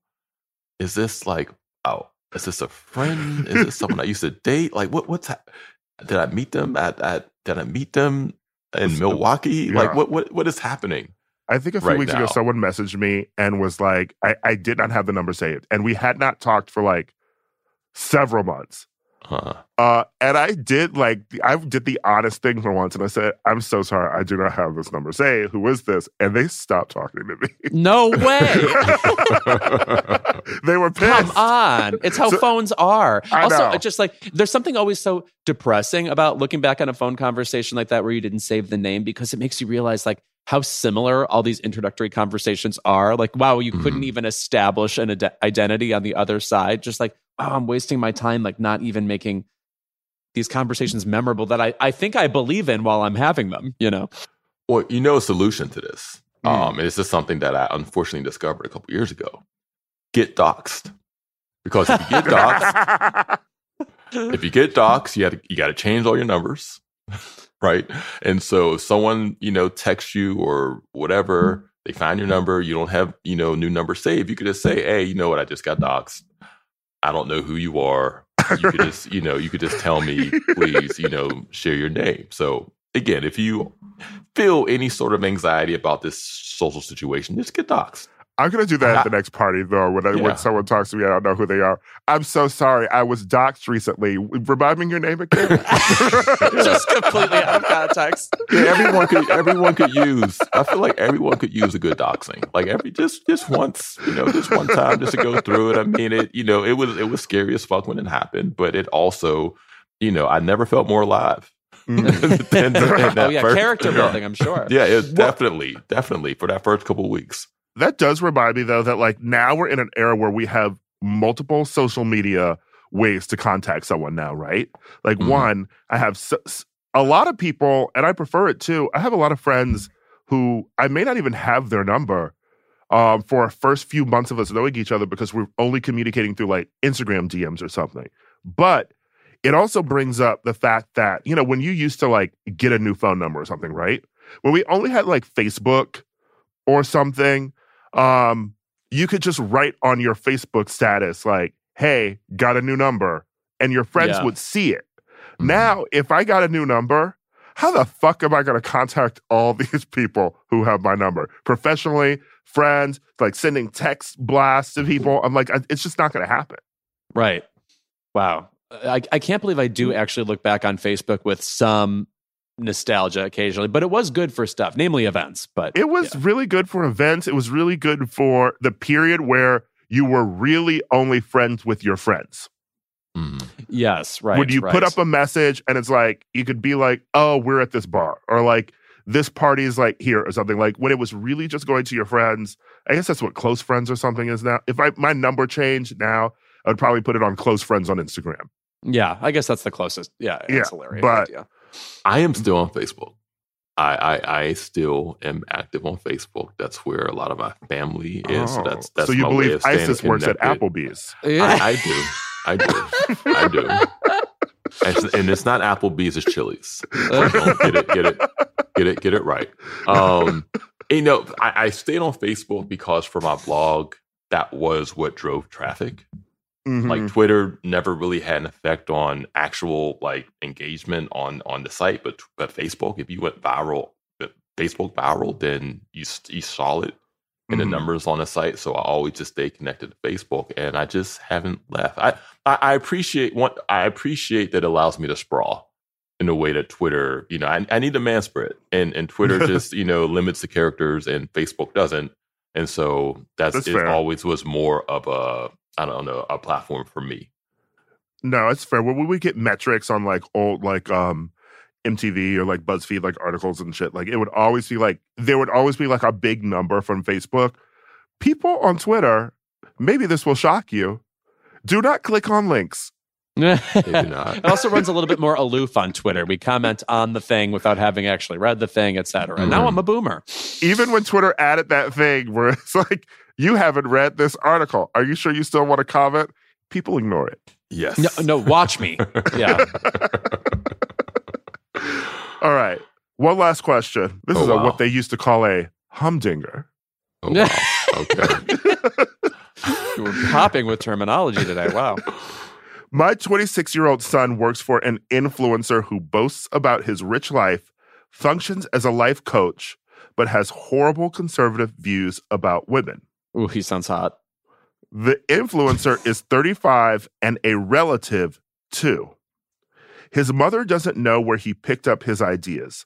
My son is quiet, but must be a fan. He dropped out of college with good grades to do this. My question is, how do you fight misogyny among young, mixed-race men? The influencer is polite around family, but we want to say something. What do we say? What if this was your child? I'm going to say the mixed race was a twist. I mean, Ira and I are out. Yes. So, since this is a relative of Andrew Tate, Right? I'll address this person as Mrs. Tate. So Mrs. Tate, is a tough one because, there's something about this influencer, your nephew, Andrew, that your son was attracted to. And so even if you remove the influencer from the equation, those beliefs that your son probably possessed before, he's still going to have. And so I think that, he's at an age where, what did she say? He was 26, where, you're not in the house anymore. You don't have that same sort of, influence over your child that you would if the child was still in the house. I think if my nephew, I have like two, 20-something nephews, came to me with some fuck shit beliefs about whatever, I would just pepper them with questions. Like I would just hit them over the head. Like, so why do you believe this? And so is this true? And so did you read about that? And just just bombard them like an avalanche of questions until they're forced to acknowledge that what they believe is bullshit. Right. There really is something about just asking questions where I think it sits with people, like if you can't answer it, your brain is still working on it. It's not like you just ignored it. Yeah, that's what you do when someone says Tarantino's their favorite director. Just keep asking questions. Really? Hateful Eight? Yeah. Grindhouse, did that work for you? I was on the fence. Yeah. He actually had the better one. Oh, definitely. Death Proof is better than Planet Terror or whatever. It is. I would say it's something like this. I feel like this isn't just like a Andrew Tate influencers kind of question. I feel like this is sort of like an age-old question taken to like maybe a darker extreme. There's always the question of how do you as a parent continue to influence a son once they've, left the nest? It's easier for rich people because this rich parent would just be hiring their 26-year-old son to work in the family company, and they wouldn't be having to work for some influencer, But yeah, that is hard because I can't imagine, like my parents, telling me like not to do something at 26 and me being like, well, I don't give a fuck, unless you're like tied to them financially. And if this person is working for the influencer, then it he could might be hard. living at home. Yeah. It sounds like he's living at home. So, maybe there's a way to affect things there, Yeah, like it is a humdinger, right? Because, and we're talking about an influencer, but yeah, the parent after a certain age just doesn't have that same level of influence. And so what this is why do people you join do? cults, Do you? I mean, do you? And also, this might not be the most fair thing to say, but what role have you played? You know what I mean? Like how what beliefs did you pass on to your son, where he now considers this like a good career option? Like because this shit doesn't happen in a vacuum. Does he hate women because of you? Asshole. Yeah, maybe. Yeah. Well, also, there's just, I think a crucial part of growing up is being fucking wrong. It's just a matter of, do you realize it or do you reconcile with why you thought these things, etc. But I think generally speaking, most kind of well-formed adults have these come to Jesus moments where they realize, oh, I was like completely, I don't know why I needed to think that or whatever. So maybe it's just the first step in finally coming around to being right. Who knows? Yeah, this question kind of reminds me of like the conversation that I feel like is happening in more, I guess, white spaces about what to do with family members who are like QAnon or manga or whatever, manga. I always say manga, but it's manga. Is it manga or it's manga? I don't think they're really. Yeah, no, Make America Great again. So how do you MAGA? Okay, because I always say manga. Yeah, which is because I always know people would say maggots, like So that's how I heard it was like MAGA. And so, what do you do? And I was asked this question like a couple times. It's like, what do you do with a family member who, is gone so far right that, that they're almost unreachable? It's like, do you just not engage them anymore? Like at Thanksgiving or, whatever holidays, do you just accept them as who they are and continue to invite them to the fold? And my answer is always, hell the fuck no, you don't do that. Like, you have to make it uncomfortable for them. You know what I mean? Because in particularly in that context, and we're talking about like white person, they're not going to listen to me. Right? There's nothing that I could say that could possibly sway someone who is that far right. But maybe if you are their cousin, their aunt, their nephew, their son, their mother, you have some sway. And so I think, getting back to the mom and this influencer, or the mom and the assistant to the influencer, make life uncomfortable for your son. But if you make it too uncomfortable, do they leave home and then go under the wing of this person? Because that's how Sydney joined the cult that Tracy Lords ran on Melrose Place. Ira has a doctorate, as you can see. I see. I think you run that risk, because what's the alternative? That you just do nothing? That's fair. And allow them to do that too? No, so I think weirdly, speaking on the MAGA relatives thing, I think weirdly, speaking for myself, the problem is confronting in a way that ends up not feeling repetitive. Like how many times can you possibly bring up you're wrong for these obvious reasons? Like you're not even approaching reality, let alone all these other things, racist, misogynist, xenophobic, etc. How do you do that in a novel way? Keeping the conversation going, but of course it's not really a conversation. It's just, this is insanity. But yeah, and context matters too. I mean, if it's like your 98-year-old grandma who's still racist, like she's going to die tomorrow. Let Meemaw continue to hate everyone. Really the star of this episode. Give her that. You could give her that in her last days. But again, if it's someone who's a bit younger, who has a bit more years to live on Earth, then again, I think you need to challenge that. You need to confront that. You need to make them uncomfortable, whether that's physically uncomfortable or intellectually uncomfortable. You need to challenge them and make them cringe, make them I don't know. You just can't allow them to continue to just exist, unfettered. Got to be prepared to lose them too. I mean, historically, this isn't new. Like, some people lost some kids to Manson. Like there were medieval death cults and shit. Like, people are always going to be dumb. And who almost literally did lose a kid to Manson? Miss Angela Lansbury. She didn't, though. It's an uplifting story. Ultimately, look that one up. Yeah. That's one of my favorite genres of stories, by the way. Celebrities avoiding, murder. Avoiding murder. Oh, right. Okay. Like weird, like unseemliness connected to celebrity families. Well, like Blondie's insistence that Ted Bundy tried to kill her. Deborah Harry? Yeah. Oh, I mean, that she was like almost picked up by Ted Bundy.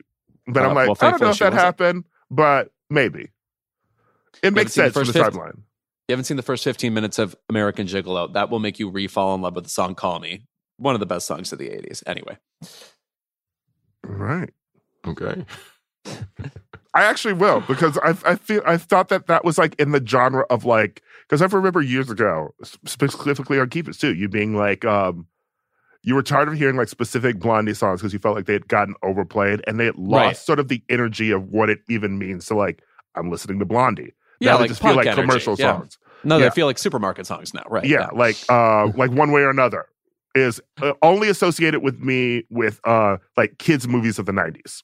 And also now like detergent commercials or something. I mean, you got to have the rowdy detergent commercial. Yeah. I've never seen American Gigolo, but I should watch it. I think it's an Ira movie. I think you should watch it. Okay. Yeah. All right. When we are back, it's time for Keep It.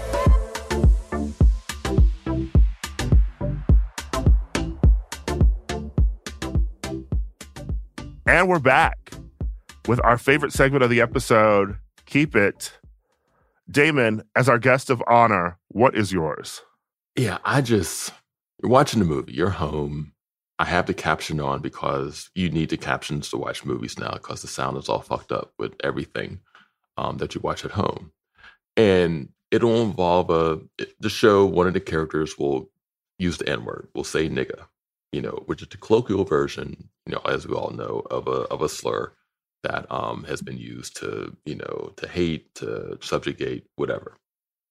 But then you look at the caption, they don't have the colloquial spelling. They have the traditional spelling. The ER. The ER, the hard R. That's so insane. The word that shall not be named is what comes across in the caption. And it's just like, the solution is, we need more niggas writing captions. Like that's what needs to happen because again, there is this lexicon that is lost in the translation. And whenever that happens, it is just so disconcerting and it takes you completely out of the experience of watching the show. It's like, this character just called me a nigger. And it is not what happened. Good right? Lord. It's not what happened. But again, you're not, you go into certain spaces, right? Anticipating like, okay, this might be a state. Like when I live in Pittsburgh, so I've spent time in West Virginia. And it's like, okay, I'm in West Virginia. There are certain things that might happen. And so you brace yourself for them. Now, fortunately, those things haven't happened to me in my travels to West Virginia. But when I'm sitting at home on my couch, I'm not expected to be called a nigger by my TV. You know what I mean? It's like, I bought this TV. You know what I mean? You're in my house. I own you. You know what I mean? So why are you calling me the slur? Yeah. So yeah. The hard R feels a lot like getting Pepsi when you ask for Coke. I get it. And I would say the show that does it the most is Snowfall. Snowfall has always used the ER. And I need to know who's writing these captions. It's those FX. Atlanta does it too. Atlanta would do those FX shows. Also, as a reader of August Wilson plays, since college, I have always been concerned that all the Black actors, whatever you do an August Wilson show, you use the colloquial version. But every August Wilson play, he has written it out with ER. And I just want to know what was going on in his head. Yeah, August, and again, I'm a Pittsburgher. August Wilson's in my blood, and it's funny. So the thing that made me think of this, the most recent occurrence of this happening, I was doing a talk in the University of Pittsburgh a couple weeks ago. And before the talk, the moderator that I was in conversation with, Michael Sawyer, who's a professor, showed a clip from Fences, the August Wilson play. And they showed the iconic clip of the Troy character telling his son that, I don't owe you nothing. I don't need to love you, et cetera, et cetera. And they had, Denzel and I forgot who the young actor was playing his son. Is that the nigger on the streets scene? He's not that line. Someone calls somebody. I think it actually may be in Jitney. That you ain't nothing but a nigger on the street to me is a line in an August Wilson play. And when we read that in college, the Black kids in the Loyola University Chicago theater department used to say that phrase to each other every other day. It wasn't. It was a scene where he's talking to the son, and the son is like, "Do you love me? Do you like me?" And don't got nothing to do with it. I don't gotta like you, et cetera, et cetera. And so we're watching, and it has the caption, and instead of nigga, the ER version is shown. And so this was the entry. This was the first thing that was shown on this panel. I didn't even say a word yet. And so I had to address it. I was like, I'm here in front of all these white students, and this screen has called me a nigger. Where do you expect me to go from here? Right? So again, this captioning thing just needs to, I don't know. We just need, and I get, again, the difference in translation sometimes, but with this word in particular, because the difference is so jarring, you know what I mean? We just got to stop doing that. Also, by the way, is this just a consequence of like texting culture? But now we all just watch TV and movie with captions now. Like I almost all the time, unless it's like Jeopardy, I'm putting captions up on the screen. I do too. Even when I'm watching a new film at home, it's like, the theaters are loud, but I feel like when you're watching at home, the sound quality is so weird. Yeah. I can never know what people are saying. Sound quality thing. Yeah. Well, no, there was an actual article or maybe series of articles about this like last year about how the sound quality is so bad, like the mixing or whatever is so bad watching things at home that you have to watch with captions now because you just cannot understand what people are saying. And yeah. And again, I always thought that, I'm just getting old, my ears are getting bad, but apparently everyone is doing it now. Well, I love captions because, as you know, I love a foreign film.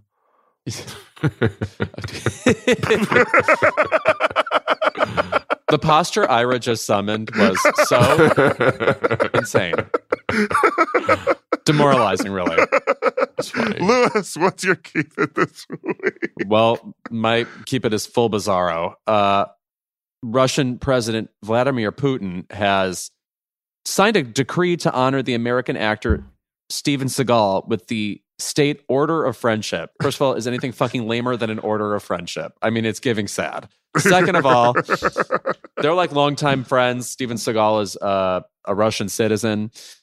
But an additional keep it to the fact that it sort of makes me nostalgic for the kind of celebrity that Steven Seagal was, which was no one ever expected a motherfucking ounce of quality from this person, even once for 10 minutes. No one saw Executive Decision and thought, well, here's some promise. Here, the road to Oscar begins now. In a way, it could only be a male celebrity. I can't think of any woman with like a sort of similar arc.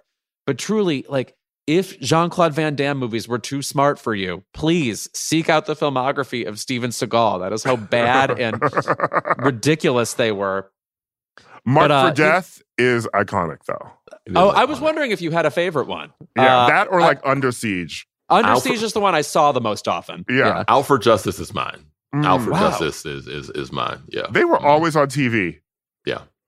Also, this man has never not had a both iconic and dubious look. So it's either like a ponytail or it is now with what I'm going to call Velcro facial hair. It is giving Mr. Potato Head, and he is entering his 70s with just shock jet black facial hair. It's never been done before. I've never seen anything like it. But anyway, he and Vladimir Putin are friends, and I guess needed to go to town hall and make it official. So happy for those two gents. Is Steven Seagal the white Tyler Perry? Well, is he making the movies? I guess he would sometimes write the movies, right? Yeah. So that's a beautiful thought. But he's only directed one. So I don't know. I mean, we were talking about them earlier. I feel like the white Tyler Perry might be the Farrellys.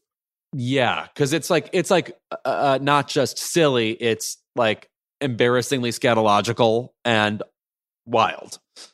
And it's very whiteness, and they also then veered into Green Book, and Tyler Perry tried to do The Prestige. I don't know. We should try and figure out who the white Tyler Perry is at some point. I feel like we can have a tournament for that and vote, etc. Yeah, I feel like, so it has to be someone who has become extremely popular while existing outside of the mainstream and existing out of mainstream prestige and critical acclaim too. And so when I was thinking of Seagal, that's what I was thinking of, but it's not a perfect analogy, obviously. I don't know, like, who are like the popular white stand-up comics that sell out, or like who's like the Kenny Chesney of white stand-up? It still might be too smart to compare, but like Melissa McCarthy when she works with her husband, is that the white Tyler Perry? Because without, she's like, an Oscar nominee. But when she's with him, it's like, what the fuck is going on? White people need to be slightly embarrassed, but also proud of them in some way because of the work that they do for other white people. Like a George Lucas. Sure. Awful provocative. Well, we'll open this question to the public. Please jump in with your choices in this genre. Ira, what is your keep it this week? Yeah, only Black people respond. Only mixed race people respond. Yeah. Keep it intra-community. My keep it goes to the responses online to the name that Keke Palmer gave her baby. Now, the baby's name is Leotis, Leo for short, Andrelton Jackson. Now, listen, it's an old-timey name. She even said, born during Black History Month with a name to match. So, listen, she knew what she was doing. But the jokes then started to veer into like, well, why is she giving him this name? Like, it's going to be hard, like giving Black people these like names, he's going to have to go to like a Leo or something, like talking about like Black people. And then it started going into conversations about Black people with Black names, and like getting jobs and stuff like that. And I was like, I didn't know we were going to veer so quickly anti-Black on the same day that the baby's name dropped. But also, we just had this whole Nepo baby conversation, right? I promise you, Leotis is not going to not be getting work because of his name. Whatever field they choose, they will be fine. So it really just revealed a lot of people's anger and maybe sort of self-hatred over like this name, because it got really out of pocket. It's the same thing like when people maybe you've seen this, Damon. When people get mad that everyone's talking about Jonathan Majors being sexy, they veer into like calling him like with his. They talk about like his civil rights nose or like his his like plantation looks or something. And I'm like, we can make jokes without having to jump all the way there. Yeah, someone called him a Pullman Porter at some point. I saw on Twitter, and but to your point, like I felt like we were like, there are certain respectability conversations that exist online. I thought that the Black names, having a Black name won't let you get a job. I thought that conversation was done. Like, I thought that feels like very 2012. Yes. Maybe even 2005. Like, I didn't realize that they were still making they were still making the brand of Black person who gets online and has that conversation, not after fucking President Barack Hussein Obama, not after, Beyonce, Serena, Condoleezza. I mean, you just go down the line of these names that are have some name to them, right? And haven't obviously stopped these people from, achieving whatever. Famously, a more interesting name makes you more memorable. I don't know. I used to hate the name Ira as a kid. Hated it. Until I got maybe like high school, like into middle school, high school. And then I'm like, I loved it because my name was not the same as 80% of the other people that I went to school with. And it made me stand out. Yeah, and even if you think of like some of the professional athletes who are known on a first name basis, it's not always just because they're great. It's because they're named LeBron. Or they're named Kobe, Kyrie, right? You know what I mean? It's never like, Matt. Yeah. It's never Matt. Like, Tim Duncan was as great of a player as all of those guys, but he's not known on a first name basis because he doesn't have that. No one. You refer to Tim, like, who the fuck are you talking about? Even last names, because I feel like the only reason we know like the white player Larry Bird that much is because of his name. Yeah, Bird. Yeah, Bird. So yeah, that conversation. And again, I thought we were past that. I thought that the respectability niggas had updated their conversation, I don't know, queue, and had left the Black names won't get you employed thing behind. Well, yeah. I mean, they're usually just having debates from the movie Jungle Fever. We are still in the interracial dating loop, and it will never progress. So they had to mix it up somehow. But, leave Kiki and this baby's name alone. I'm impressed, Ira, that you knew how to pronounce the middle name, because I was struggling with the middle name. Did you hear someone pronounce? Did you how? Can you walk me through how you were able to do that? How you pronounce it, but I would like to say that in the theater, when you're given a script, you make a choice. Oh, thanks. Who am I talking with here? Maria Callas or Zoe Caldwell? Yes. Hagen. Yeah. Ira Slavsky over here. Yes. Oh, woof. I can't believe that's not been stated before on this podcast. Woof. Simply bone chilling. Yeah. All right. Damon, thank you for being here. You can listen to Stuck with Damon Young for free only on Spotify. We had a great time. Thank you for having me. It's always a joy, always a pleasure to be here. I always feel like I haven't watched enough TV when I come on the show. And I feel like I watch the most TV of everyone I know, but when I come here, I am like, holy shit, I am not. I need to catch up. Oh, no, we have a syndrome here. Yeah. We didn't choose to be this way is usually the excuse. So there you go. Yeah. And Stuff with Damon Young is Spotify monogamous. We don't do the polyamorous, podcast platform thing there. So if you want to listen to our show, you have to. No stitching, no swinging. Nah, none of that. Thank you for being here. And thank you also to Tennis for joining us this week. That's our episode. We'll see you next week.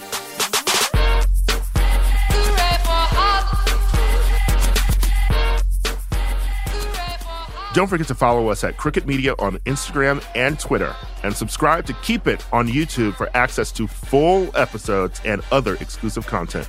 And if you're as opinionated as we are, consider dropping us a 5-star review. Keep It is a Crooked Media production. Our senior producer is Kendra James, our producer is Chris Lord, and our associate producer is Malcolm Whitfield. Our executive producers are Ira Madison III, that's me, and Louis Vertel. This episode was recorded and mixed by Evan Sutton. Thank you to our digital team, Matt DeGroot, Nar Malconian, and Delon Villanueva for production support every week. And as always, Keep It is filmed in front of a live studio audience.